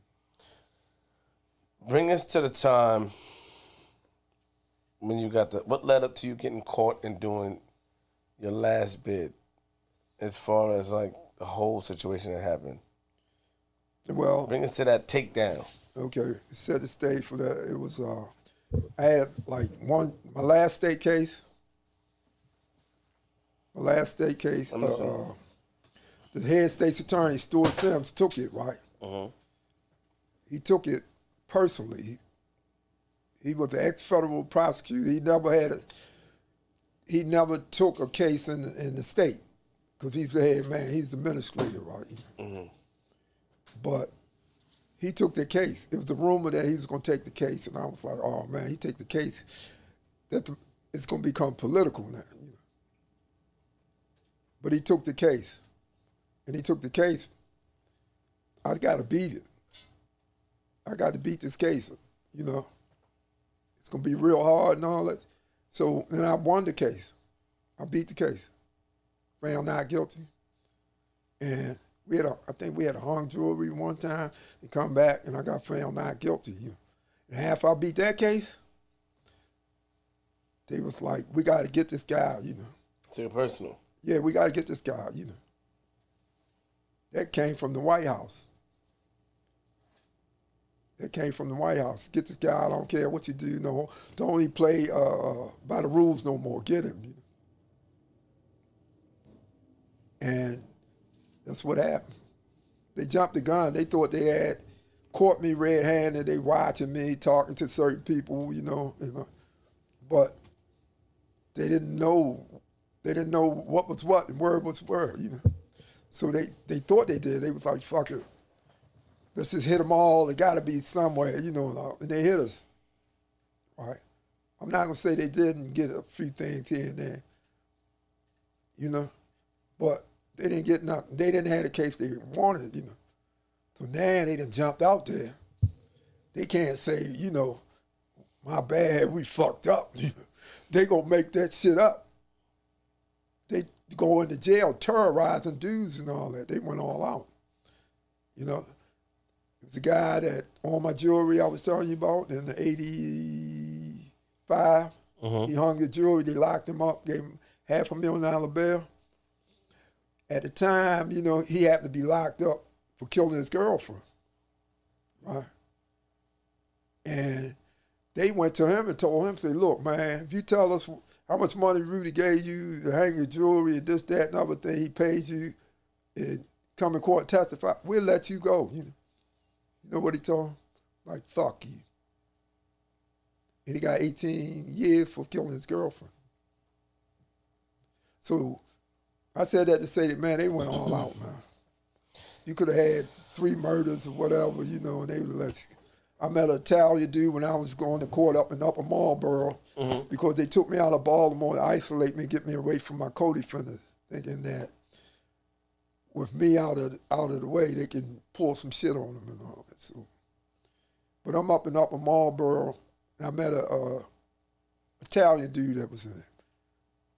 I'm talking to 2 brothers and all that, and one of them called my name out, you know. So the Italian dude came up to me, you Rudy Williams? I said, yeah. He grabbed me and hugged me, man. He was like, man, I'm glad to meet you and all that, man. He said, I got to thank you, man. Because of you, I got a deal. They was getting ready to give me a life sentence. They got caught them dudes bringing in like maybe 200 keys of cocaine on a ship down at the harbor. Right? He's waiting to go to court.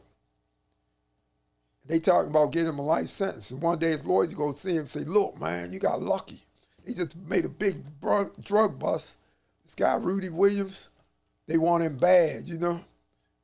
And they willing, you know, they want to concentrate on him. They willing to give you a deal of 30 years just so they can get on him, you know. He was like, yeah, I'll take it, you know. He took the deal, right? He came up and told me that, you know. We got to be real friends later on because he beat me in Lewisburg. By the time I get to Lewisburg, he there. He works in the kitchen, you know, so he used to bring me food, let me listen to his MP3, not MP3 at the time, but a radio, and we got to be cool, you know. But that's how bad they want it. They making shit up. So, the time you got caught, it was a ring, it was an enterprise, or it was just them putting things together and trying to put pieces together? The evidence were, you know, putting it together and all that, but, you know. Rudy, chill out, man. Stop, Rudy. For real, stop playing, man. Stop playing, man. What Now I'm going to put it this way, like. Rudy, chill out. Chill. Come on, Rudy, chill. Those who know I respect don't that. say, those who say don't know. Oh, no. Got it. Got it. Do you remember the day you got caught then? Yeah, I remember. Where were you? Where were you? You tell us I was that? in my house early in the morning. It was like maybe 6 o'clock, 7. It was daylight outside. Got it. I was in my house. My wife, her grandmother, and my 2 sons. I had 3 at the time. And my niece, 2 of them were staying with me. We just came from the carnival, which they held underneath the city jail, behind city jail down under the bridge, you know. We had just came from that, you know. And my nephew and them, they had a car wash. You know, the car wash, man, was jumping, man. They was like 19, 20 years old. And it was lit over there. They were, all the big boys with the sharp cars would drive all day long. The feds was across the street, an apartment, just filming everything, you know. And so what they did, they faked I forget the numbers when the police shot that number, and they raided the spot, you know. And it was already bugged. Everything was bugged. The sidewalks, everything, the phone, the rooms. So they faked a cop down there, and they went in there, dragged everybody out, and they didn't lock anybody up. They left, right? What that was about, they was trying to find out where the drugs was at. Because when something like that happened, everybody, after police leave, everybody was like, go move this, go get that, go do this and all that, right? And they listened to everything, right? But that didn't happen, right? That didn't happen. So the next morning, that's when they did the actual raiding. You know? See, that's called the pump fake. Get you to bite, you know, so they can get you. So they pump fake, you know, the night before, you know. And they came in early in the morning. They came early in the morning. They didn't have the case. What they was counting on the guys being scared, you know, and telling, you know, that ain't happening, you know. So they panicked. They had to expand this conspiracy. They had to bring in more and more people. People that they control. That's why they have a superseding indictment. They take the first indictment going from a grand jury. That's just for a cop-out. You know, that's leverage right there, the first indictment. Hit you with it, tell you take 30 years to usually work, you take it and all that. In our case, like, fuck that, we fighting and all that. Now they got to come up with a real case. So they scrambling to come up with, they superseded us like 2 or 3 times. So that means they trying to come up with a case. What were your charges? My charges was super kingpin, RICO, conspiracy, handguns and all. I beat the 848 continuing criminal enterprise. They never could charge me with murders, even though they advertised that all through the papers to get the streets to talk. Because they got informers everywhere. Informers go back and tell them what they heard. They piece the shit together. Of course. Right. So they never came up with the murders. That's all they talked about. I would be facing the federal death penalty thing. In relation to they can give you the death penalty. They want that because it'll scare the average person. And I'll take a life sentence to avoid that. Dudes do that. I've seen dudes do that. To me, it don't make no sense. You ain't scaring me anyway. You got something, you got to bring it. So I beat the Super Kingpin. They couldn't bring the RICO. I was charged with about 36 charges, and I beat all of them except for 8. What they found me guilty for carried 20 years. But they thought under the guideline they could give you these crazy sentences, back in the 80s. That they now realized that was unconstitutional. They started to take them back, Got it. and let guys go. They knew they was unconstitutional back then. You lawyers is Supreme Court. Tell me you got 9 lawyers up there, the best legal minds in the country, didn't know that was illegal, unconstitutional. They knew that, but they had an agenda, a social agenda, which was to clean up the streets.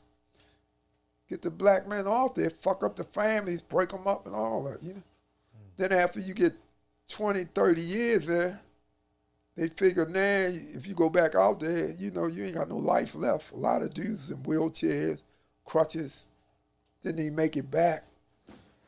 So now we need these sales and shit now for your sons and your grandsons. Amen.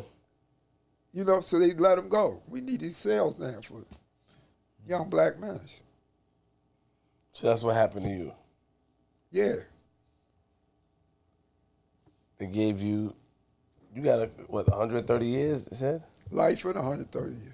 Life and 130 years. With that type of time and all that, you don't want to do nothing, man. If we get high, play cards, and not like. But I knew I was coming home one day, so I worked out. I studied the books, hit the tracks. I studied all the knowledge and all because I want to understand all that. You want to understand life. Yeah, because with knowledge, you can write your own ticket, man. Exactly. Without knowledge, you can't even get in the game and shit. With knowledge, you can get in the game, or any game that's being played. So that's what kept me going. What turned your conviction around? The law that they put into place as far as? No, the laws them laws I was talking about unconstitutional. Yeah. They knew was unconstitutional. Of course. They came back later on, after they got 30, 20 years out of dude, they was like, oh, we made a mistake here, These laws are unconstitutional. Since the guideline, is unconstitutional. Because what they was doing, this is what they did. At my trial, right, the witnesses they had, they didn't have nothing. It's 2 trials, really, It's your trial where, the evidential trial. Mm-hmm. If you get found guilty, then it's your sentencing trial. The sentencing trial, it's a real trial because it's different standards of evidence. During the trial with the witnesses, they got to find you guilty beyond reasonable doubt. And they have to prove certain things, right? They have to prove the amount of drugs. But the way they did it back then, you don't have to prove the amount of drugs. That's not an element, which it is an element, They said it was an element of the charges. So what they do, they will reserve the determination of the drug amount. They will reserve that for the judge at sentencing. Who's their man? The people on the jury, they might have not found you guilty for that shit. So they took it out of their hands and gave it to the judge. So when you go up in front of the judge, all he had to do was find by preponderance of evidence, which is really not strong, you know. See, he'll say, she say, you know, and so they found that I had like at least dealt 15 kilos of dope in 1 year. Then they had the African, which they made a deal with him, you know, from over in Nigeria and Kenya. They turned him out by the time. He didn't turn while I was going to court. By the time I go up for sentence, right, he's scared to death, man, you know. His lawyer, you know, so you got to watch the lawyers. Everybody say that your co-defendant that testified against you is the rat, you know, and all that. But no, he's not the real rat. The real rat is his lawyer that turned him out. He's a mouse. He's not the rat, he's the mouse. So they get past all the people. So he ended up with one of my co-defendants. He came in during sentencing, got on the stand and said, yeah. And I came over to Africa a couple times, you know, and made deals. And he lied, though. He said that he didn't, that was all the drug transaction that he had been involved with. But, and they knew he was lying because he was on indictment of several other drug conspiracies that was loosely related to mine, pilots and all kinds of people. I mean, if you only sent me like maybe, you know, 15 keys or whatever, you know, then what the hell are you doing testifying these other people's cases for? So they knew he was lying and shit, but they buried all that stuff. So he got scared and he folded. Yeah, he folded. African folded. Yeah. And then he was already on the run for a drug crime from England, you know. Wow. And they knew about that. And we tried to bring that out. The judge shut that down, you know, protecting him, his credibility. How much time did he end up doing? I don't know. I tried to find out. He probably got slapped on the wrist or something like that. And went back to Africa? They They let deported him him? go. They let him go. So, real quick, when did you find out you was coming home? What year? I didn't find out I was coming home till last year, you know, around last year, right in let me see, in May, 2 weeks. 2 weeks. You didn't know you was coming home? No, I didn't know for sure. You know, you deal with these folks and all. You know, I don't expect nothing from these people, but you know, hard time. No. And that way, you know, if you don't get your hopes up, you're like that. You know. Yeah, I'm the same way. You can't be disappointed, you know. Right. So I never put no faith in them. I never based my hopes on them.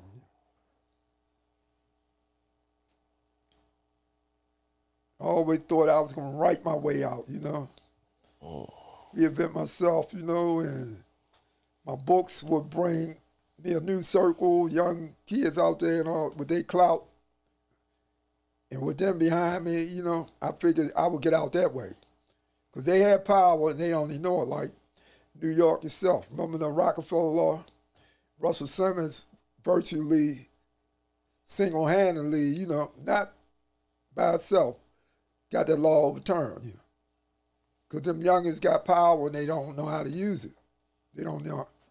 Because corporate America need them young boys out there, you know, to get rich. They bringing all the money and all. So what they do, they cuddle up to them, play like they friends and all. As long as they can sell Mercedes Benzes, Calvin Klein, Versace shit, you know. You see Calvin that? Klein, Versace. They can hang. They let them hang out with them and shit in their parties, and they do them little favors and shit like that, you know. So somebody like Jay-Z say, "Look, man, I got an uncle, right? Been locked up for a long time. I'm not gonna tell you he wasn't selling dope. He's got a big drug case and shit. But he's been locked up for a long time. He's a good man and all that. He's circulating with them people, you know, because corporate America is the real government, not the shit we see in what's called. It's the real government. So they in with the corporate America, so they be like, yeah, sure, you know. I'm gonna talk to my cousin so and so, he's a judge too and all that. They can pull the strings, get you out of it. Right. They don't care about individual shit. They care about control over the masses and shit. They don't care, you know. They let Sammy Bull go. He confessed to 19 murders and shit because they want John Gotti. John Gotti embarrassed him. He beat some cases he wasn't supposed to win. So we want him, you know. So they don't really care about right or wrong like they project on TV and all that to the public. They don't care about that, man. Yeah. So there was a show, a popular show on TV some years back, representing your area that you from. You know what I'm saying? I heard that they The Wire? yeah, you know what time it was. So I heard that they use or try to use some parts of your life in that show. They did. Talk to me about that. Tell me about how accurate those parts were in the show. It was it wasn't completely accurate, but it was based on some incidents, you know, that the incident where the city security guard got killed. In the TV show, it was the character was named after a friend of mine, you know. Okay. And they say in the show he's stealing a lollipop out the supermarket. Right? Yeah. And he get caught, right? And he get arrested, and the security guard get killed, you know, right after that. You know, they say that was based on an incident, right? That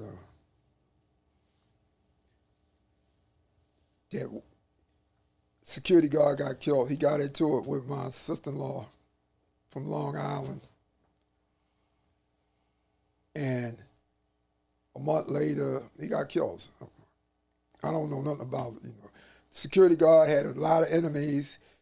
He was like Denzel Washington training day, pistol whipping people, you know, working a Korean, imagine that. Black nigga working in a Korean supermarket, making minimum wages and shit, but he got a gun and a badge. And he pistol whipping people, you know, for any little reason. He got his gun out. So the feds was watching me, you know, at the time. And he pulled the gun on me. He didn't lock me up, but he pulled the gun on me. And based on that incident, they accused me of it.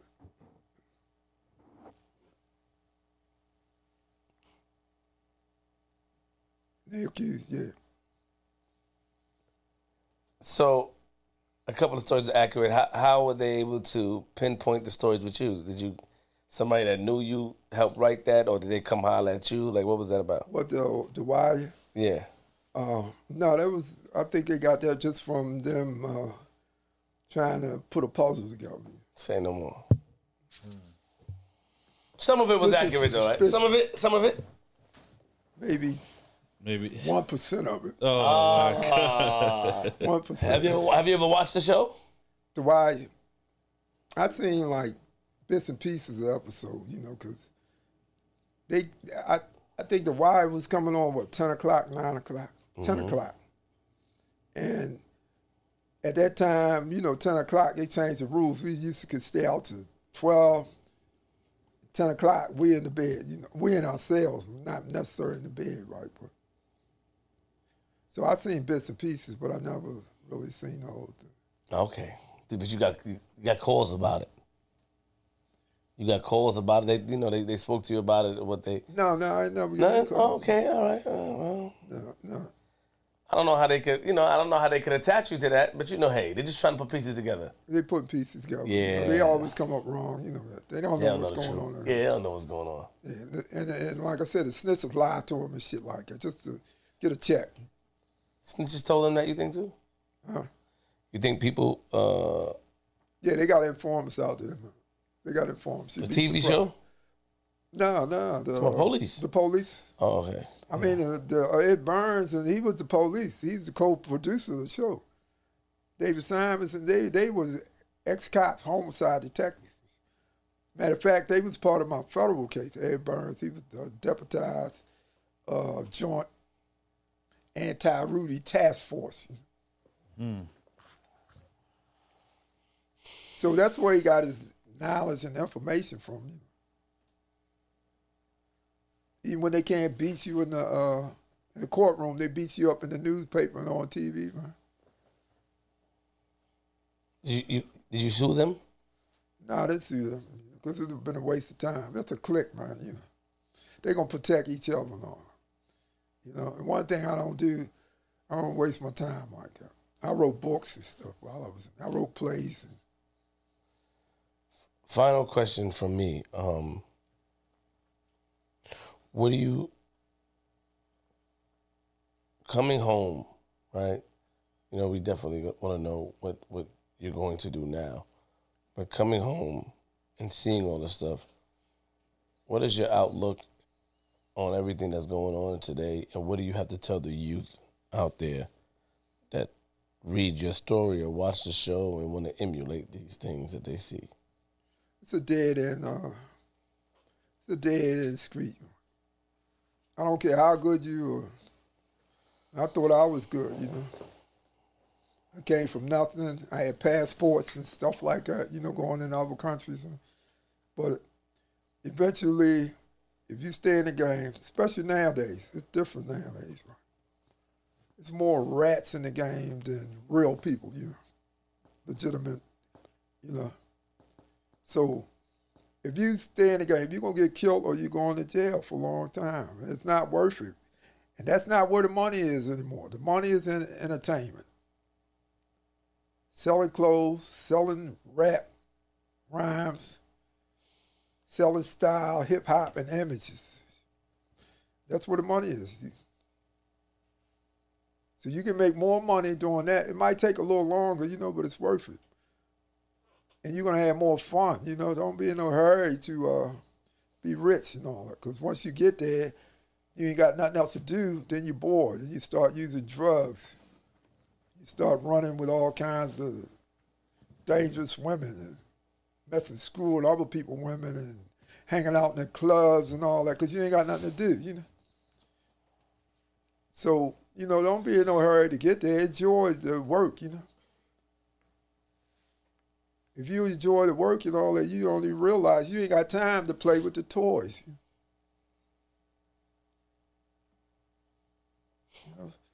So go where the money goes. Stop dealing drugs. That's their game. It's always been their game, but now it's obvious their game. They making all the money. TV shows on Discovery, these gangs and all that. Now they making big money off there. They keeping it going. The drug game was on life support, and they giving it oxygen to keep it alive because they benefit more than we benefit off. They give you a year, you make, say, $10 million, get a mansion and all that. They catch you, they take all that, and they split it up now. Now you look out the window or whatever down the street, here's the cop, the commissioner, driving your Maserati. It happened in Baltimore. So they really,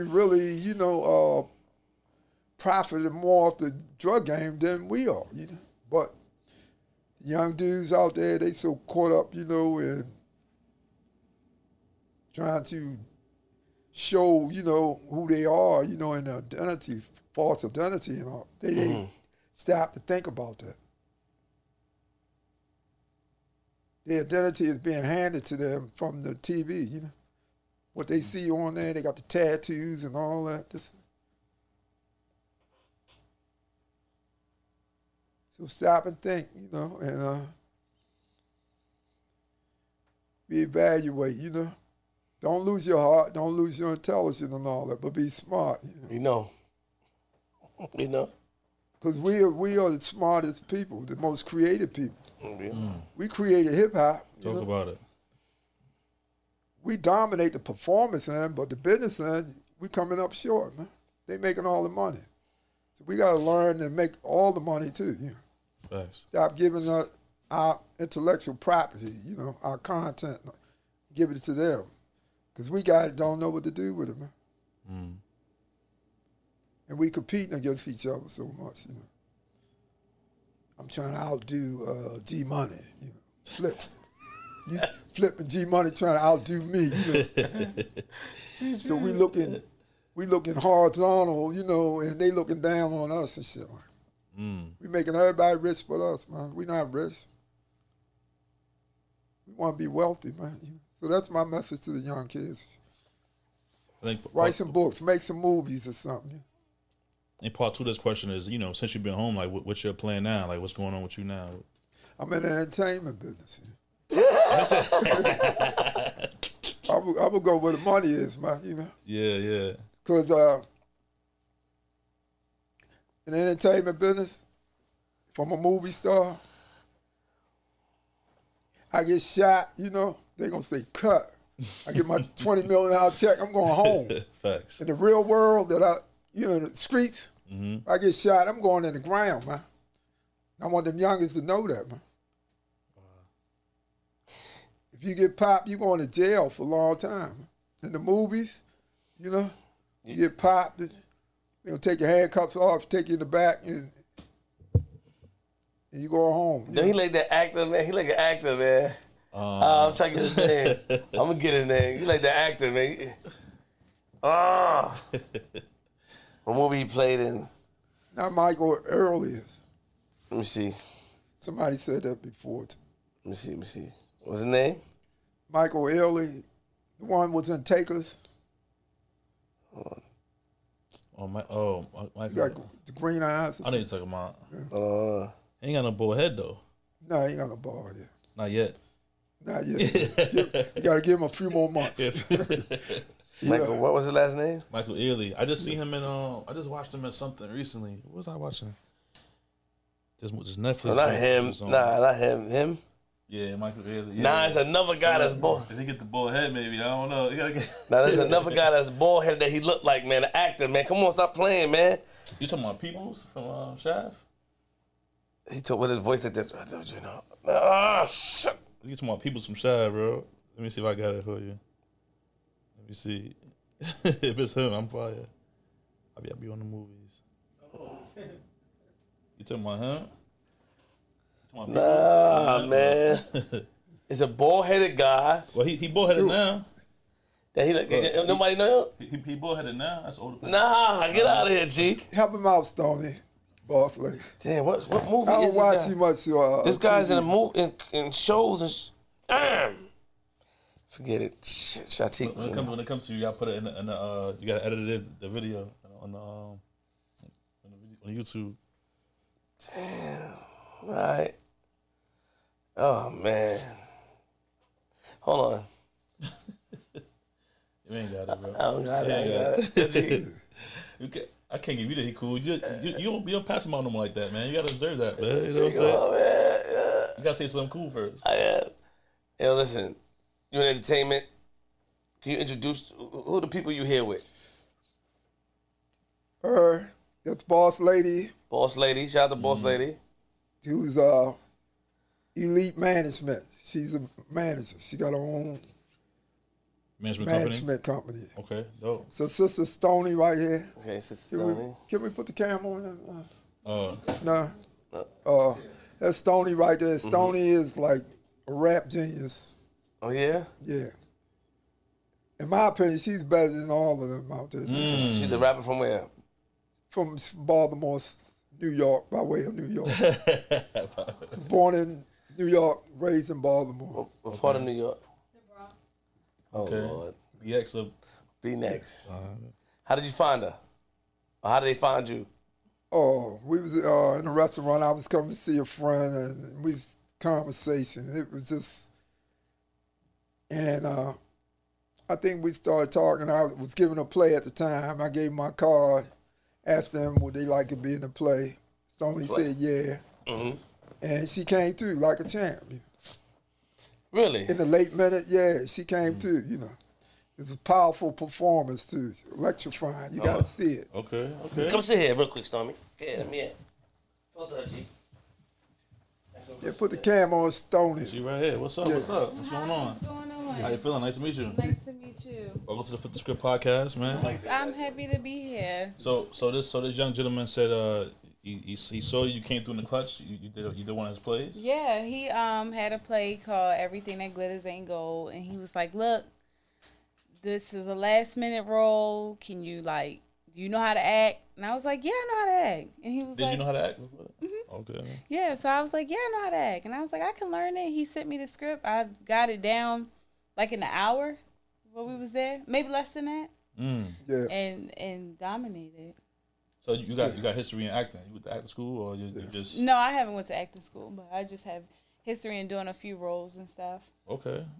And so you rap also? You say. Yep, I'm an artist. So what makes him feel like, you know, so confident about you? So he said you're the best rapper out of everybody. Like, what makes him believe that? Like what did you do to make him feel that way? She rapped for I me think and played that her music. he liked my music. I believe that, he fucks with the vibes. Like, he knows that it's sincere, it's real. There's no cap in my rap, and it's, you got to be all put together, like he Right. sees the full package and he's like, yeah, you got that. And I'm very confident. So Okay, I said okay. I hold Hold it myself down. So- Yeah, 'cause, When you met him, did you know about him and his story and things like that, or you just kind of? So when I first met him, I didn't know. And when we got in the car, my sister was like, "Do you know who you just met?" And I was like, "No." And she's like, "That's Rudy Williams. Like, he's legendary in Baltimore." And I looked him up because I'm like one of those creep type people. Like, I need to know what's up. Right. And I was like, wow. Like, Official. I'm with the unofficial mayor of Baltimore. Alright, so you like that out there, man? He is before BMF, you know what I'm Before all saying? that, right? Like, he before all that. That's the real OG. Okay, I respect it. I like how he's humble too. I like how he just sits there. He takes all his flowers and he's not trying to like amp it. He let everyone talk for him. You know what I'm saying? Absolutely. He don't have to edify himself. I like it. Edify himself. He ain't got to do that. He got us. He got the world. You got big words. So, how can people check the music? G? Yeah, I said, G. Come Yeah, on, I was going. Yeah, Yeah. Nah, go ahead. You was. You go with the ladies. You can go with the ladies, y'all. Not like you. Oh my My god. queens ran away from me. That's G Money. He go with the ladies, Nah, man. so plug your music, plug your your social media and all that so they can check you out. Yeah, definitely. Follow me on everything at I'm Stoney Marie. I'm on YouTube, SoundCloud, Apple Music, everything. Everything you can find me at Stoney Marie. So what kind of artist are you though? Like you want some like new type of time or some old type of time? Like could you pull out bars at the back pocket and just you know what I'm saying? I make music you for know. the I stepped in now. Seven, Yes. She can pull out bars. Mills, just let us spit a little. A little bit. I mean, we can't play the beat. We can't really play because YouTube. We can't put no. You know what I'm saying? I might have some beats on here. That's not YouTubeified. You know what I'm saying? I make music for the bad bitches. Are you able to pull up my song? We can. Pull her song. You want to play something? Yeah. Are you I able? get- Come in, it's mine. At the Wi-Fi. Rap free. At the Wi-Fi. Or you want to play it on that? It's on. I'm on iTunes, Apple Music. I love how y'all say the use and all that. It's iTunes. Oh, that's on YouTube. It's you. But he said he can't do YouTube No, I'm just saying What the music. happened Was, is, so because this goes on iTunes. because the copyrights, and right? Exactly. Right. We Yeah. don't want the copyright infringement. that's why I was saying if you could put some bars at the back pocket and just you know what I'm saying, go with like a little. But G, hold on. 16 or something. She may be a little nervous. Give her. No, she said she's confident. That's why I threw it out Yeah, there but like it's that. okay, G. But you said we can't do no beats or nothing. I know it got acapella, right? Camera's on. You know what I'm saying? You can do yours. If Do rap freestyle. she can do one of her songs, she can do a freestyle. You know what I'm saying? He try to hide it. I'm just saying the people that's tuning on probably want to say, let me hear if she official before they go get the You can music. just check out. I mean, I I got y'all. I got one of my favorite freestyles. I wish I had the beat because it would just be harder, but Right. I got y'all for You real. could do a little. You ain't have to do the whole I joint. mean, we can do an acapella for You real. It's only like do a little slick little little snippet of song, you know, for All the right. people that's tuning in. Flip the Script podcast exclusive. All right, y'all. This is one of my favorite freestyles. Are y'all ready? Let's go. I don't give a fuck about none of that shit. None of them bitches. None of that dick. None of my exes or none of that shit. None of them hoes when they see me do shit. Iced on my neck because I'm really that bitch. Pulled off the lot, had to upgrade my whip. Hopped in the Benz, had to flex my shit. Bitches just mad because they thought they was it. That's Talk about it. Let's go. Okay, fly shit. Okay. All Talk that about shit, it. All that fly. Yeah. All that. G Money. Yo. So what can we expect from you next? You got any shows coming up? Anything else? Any more yes. plays coming up? I just wrapped up a movie. I have a show in a week and a half in North Carolina. I'm okay. pretty much booked for February. So March is open. My fault. Hold So on. far. Not bad. Booked and busy, huh? Booked and busy. I definitely up? been working. Okay. She got a slot in the upcoming Preakness racetrack festivals. That's like the biggest, like one of the biggest events in Baltimore. Word? It's like the horse racing. Okay. The Preakness, they do it every year. Rudy, you know. It's called what? Preakness. Preakness. Yeah. Okay. Between Rudy and Boss Lady, they be having me booked. Okay. I like it. So is there more people part of this team, or is just her right now for the management team? Boss Lady? Is there any more artists a part of it, or just right now focus on Stone? I want both ladies to sit there. I just Okay. All right. Yeah. Okay, we're gonna switch. I'm such a bad friend. Well, get your ass over there. Flip the script. Go ahead. Come here, girl. You want to Come on, do it? boss lady. They know what she gotta do it. Get your ass over there, I boss just lady. make the magic. Shut happen your ass behind up and the sit scenes. down, Oh, girl. Boss Lady, what's up? What's up? Lady, put respect on your name. Oh, You making it happen, It's yeah. already got respect on it. Let's go. Oh, shit. Damn, boss lady, that shit jumping, boss lady. Look at you. I told you.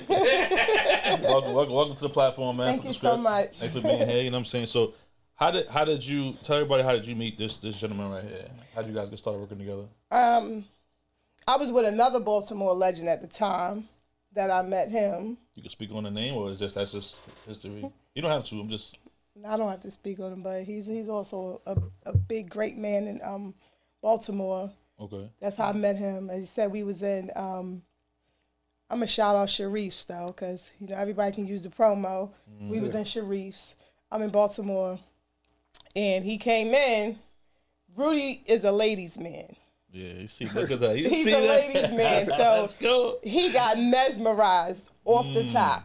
I think with Stony Marie over here for real, and we just I think we haven't really been separated since then. Yeah, and we really just became family in such a short span of time, and then you know I know quite a few people too, so we just got this thing moving. So when did you start the management team? We started it, and actually it started in Florida. It's about 3 years old. Believe it or not, 3 years ago, none of this was in existence. Stony never rapped a day in her life. I have a beautiful artist named Naya Monet. She looks like a Barbie doll, like a black Barbie. She's gorgeous. My son is, and let me wind back a little bit. How this really started, because we were in a car. Me and my sister was always in a car, and we would listen to music, and I was like, this shit is trash. Like, we could do this shit for real. What was it, like 2020? So this is really short. Did nothing. Like, so we would just be in a car, be like, you know, this is garbage. So one day, I think this really came by way of prayer for real too, because she see how much I do for everybody else, and she was just like, yo, I just want to take care of you, because she has a wonderful backstory, and she's on her way to stardom, so one day she'll really be out here and giving everybody that backstory. But she prayed. She prayed she wanted to take care of me. Wow. And she started writing. And one day she sent, I think it was Beatbox. And I was like, hold on. But, you know, I see money. I can see money within a piece of dust. So I'm like, okay, so I said, I think we might be on to something. And she wrote this shit. And I was like, yo, keep it this. So now in my mind, I'm thinking, okay, shit, I went and bought everything. When I say everything, and we didn't have nothing. We set up a studio at home. I had a 7-bedroom in Florida at the time. Oh, my fault. Hold on. Yeah. My fault. My bad. I didn't realize it was like that. Yeah, so at the time I had a humongous house, and so we just started breaking these rooms down in the house. Like one was a studio, one was a photography area. We started making clothes and outfits because she was sending me photo shoots of what people wanted to do, and I was like, man, this shit is garbage. I'm gonna take your photos. Never touch the camera. She's a photographer too, realtor, all of this. But anyway, so she showed me how to work the camera. I'm old. And I youngest ever come on. And I'm an old. I got a grandson, and I'm an old grandma. That don't mean you old though. Nowadays, that don't mean you old nowadays. People have No, and that's why I'm telling you, I'm an old grandma, cause I'm like almost on the other side of 45. You know what I'm saying? So I'm an old grandma. Shout out to Ace. So I ain't gonna hold y'all. I popped the perk that night, and I got on the floor, and I started. I got on that floor. Yeah, dude. Like when you're a photographer, we started hitting this stuff. So I started getting graphic, everything. Like I got licensed to do like the graphics. I bought everything legit, and I took the pictures. She fixed them up. And they looked just like people wanted $700-800. So for her first cover, it took this guy like 2 weeks or 3 weeks or something. We was willing to pay because I'll pay. Right. He couldn't even get it done. So I said, I'm not doing that no more. We're going to have to figure this out. All her album covers, if you follow and go on her YouTube, I'm Stoney Marie. She did all that. She do all her covers. And it's just really, and I have a son that's 19 years old. He's a super producer at 19. He just turned 19 in September. He has a lot of placements with, if you're a big artist in Baltimore, he's on at MCM. He's only 19. So really it became a power circle. We call ourselves the Big Three because we figured it out. My son has only been a producer engineer for about a year now. He has about 10 placements. Wow. Super producer. All the mixing that you guys are here, the recordings he's done, and we have a studio in our house now. Recording studio in the house. So we doing okay. Wow. Okay. I can see why this makes sense. The OG, the hard workers, the Big Three. It makes sense. Yeah. It makes sense. So we getting it done. What can we expect from you guys next, man? What's going on with the Big Three? What can we expect? And my man, the Rudy Williams story, the movie. He has many books, so we hope to go into a series with that for Rudy. For Stoney Marie, mixtape dropping soon, but follow her at I'm Stoney Marie. She has tons of content on there.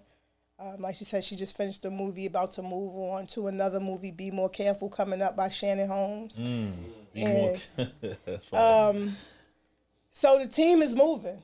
Wow. It's moving, and it's very militant, it's very tight, and it's everyone here prays, and we love on one another, we forgive one another, we look at the solution and not the problem. So I believe that's where our success is coming from, for so fast.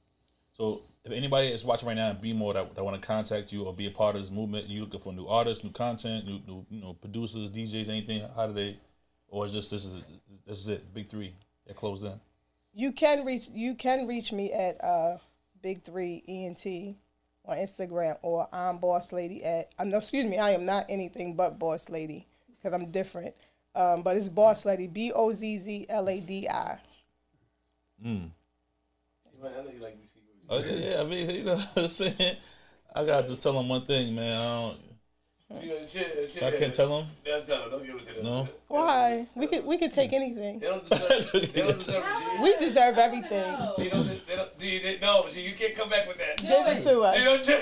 Come on, this is episode 200. Let's go. Oh, G, that's a trick. They trying to use that again. 200. Let's go. Don't give it to them, G, please. If you They cool, man. No, They cool, man. no, we got a good one for y'all. Give it up, Since y'all, okay. No. No. They cool, all three of them, man. That's not how you get 3 cools at one time. Big three. First time. We earned that. Okay, so I'm gonna tell y'all something. So, no. Because if you guys can't, give us what we earned, because we earned this shit right now, right? So if y'all can't give it, you gotta play a game. Both of y'all. Who wants to go first? Who wants to go first? What game? How you gonna put the script on us? What's the game? Love, kill, or Fuck, marry, kill. Fuck, marry, kill. I'll play that. Wow. I had a Come on, I had a come little on. thing for him to answer too. But all right, I'm with that. Go ahead. All right. Give it to him. Who he need to fuck, marry, or kill? Woo. Give him his 3. Go ahead, Stoney. What we doing? Female rappers? Like... Let's do the 3 from last night. All right. Okay, you ready? He taking it for the team right now.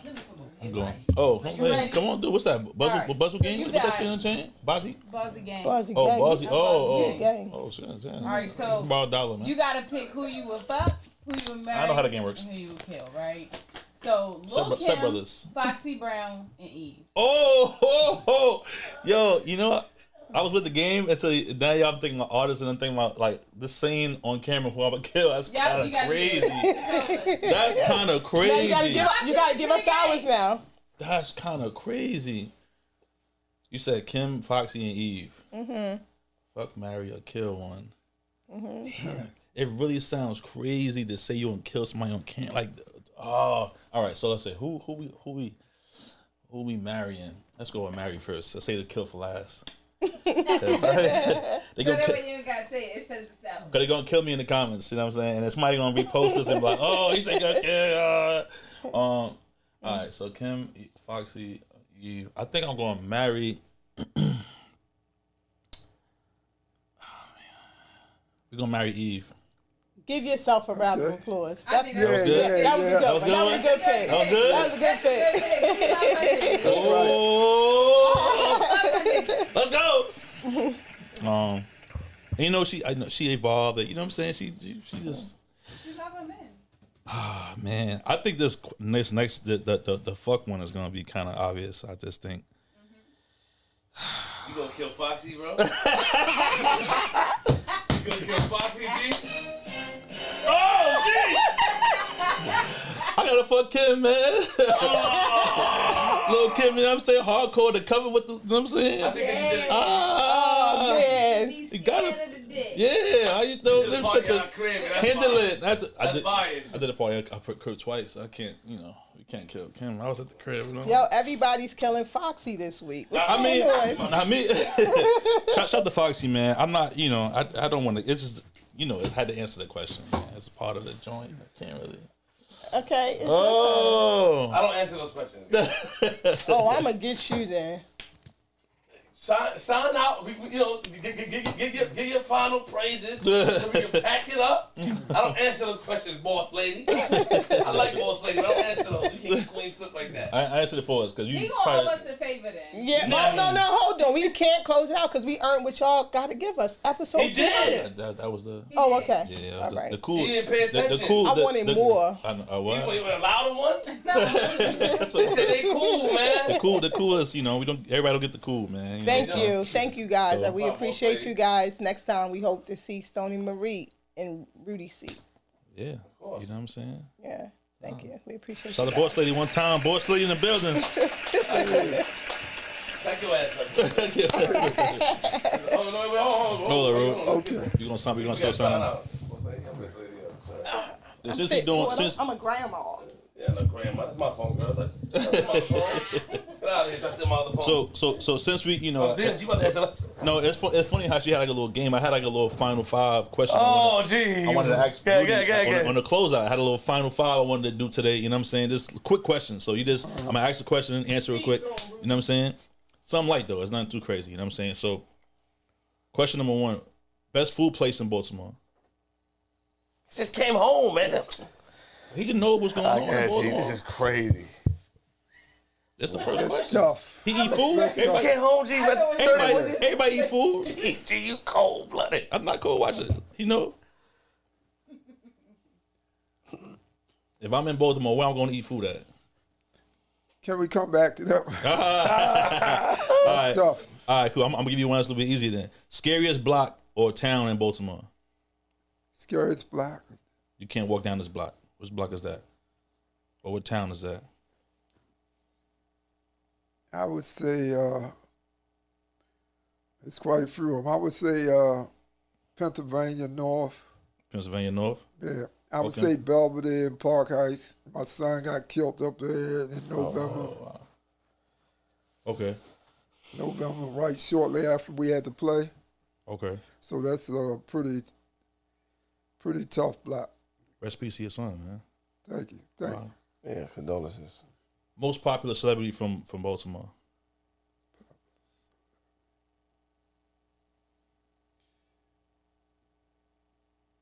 Javante Davis. He just came home, man. What you you know, so he said he in tune with everything that's Most going on. popular celebrity from Who reps your town oh, the you most? talking about Celebrity. the fighter.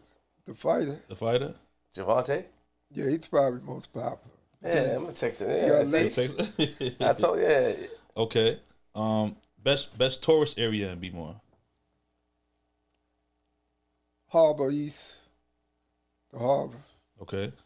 Last question. Oh, you skipped the first one. Best food place. Where you go to eat? What's your favorite food spot in Bmore?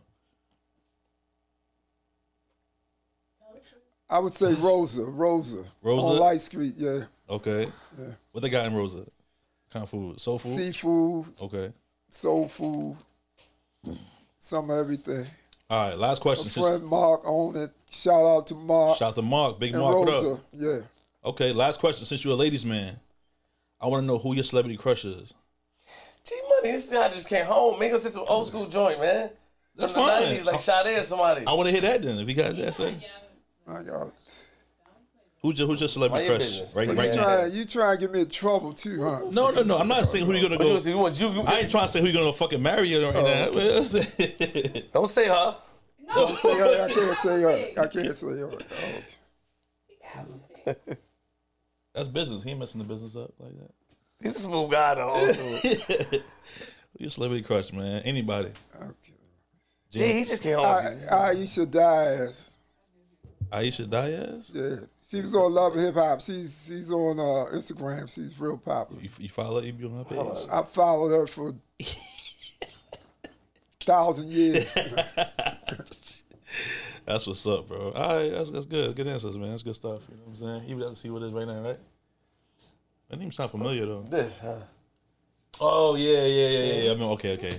Oh, that's good. Okay. That's pretty good. Okay, I like it. So you like her? You think she's cool? She's super pretty, gorgeous. Interesting. Okay. Nice. All right. You know what I'm saying? That's it for me. Social media. You have any social media that you can give us out? Give up? Yeah, I'm on Instagram, Rudy Williams, Facebook, Rudy Williams or Lenny Williams, and YouTube. I don't have a YouTube channel, but I got all kinds of stories on, YouTube. So Instagram is just Rudy Williams, at Rudy Williams. Yeah. No? Yeah. I need the right name, ladies. Stop playing with me. All right, thank you. Round of applause for my man. Yes. Rudy. Yes. Okay, shout out to Baltimore City, Baltimore. New York, Yes. G Money. G Money, Flip, Thank you. Thank Boss Lady, Stony, you. Stoney, Boss Lady, Tammy Tucker, Tammy, what's up? and everybody else back in the city. One time for the Came out here B-Mo. late. Pardon me, y'all, for the time. Yeah, G, sound us out, man. Yeah, man, dope episode. You know what I'm saying? Make sure y'all like, subscribe. Make sure you comment. Make sure you share.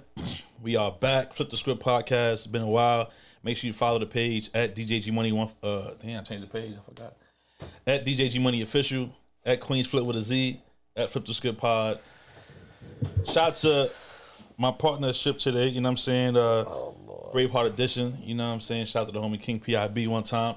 Also, don't forget, we got I didn't tell you either, but we do have the Flip the Script Pod TikTok page. Is up now. I know we kind of behind. We should have been had one, but it's up now. So if you're on TikTok, Go follow the page at Flip the Script Pod. I'm gonna be posting up all of the clips from the old episodes, new episodes, everything. So go follow it right now. Make sure you subscribe and all that other stuff on TikTok. You know what I'm saying?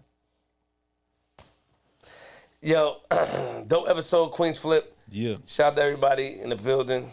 Shout out to my man, Shatik. Shatik.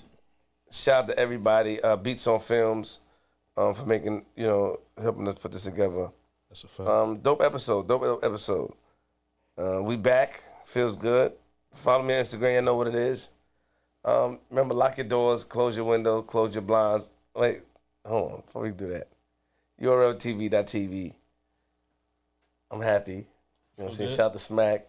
Shout out to everybody. You know what I'm talking about? Battle rap. Everything's looking pretty good. Yeah. Yeah. Lock your doors, close your windows, close your blinds, open your blinds. And if you see a man like Rudy on your lawn, put it away. He doesn't mean any harm. But don't forget that he may cause you harm. I'm from Queens.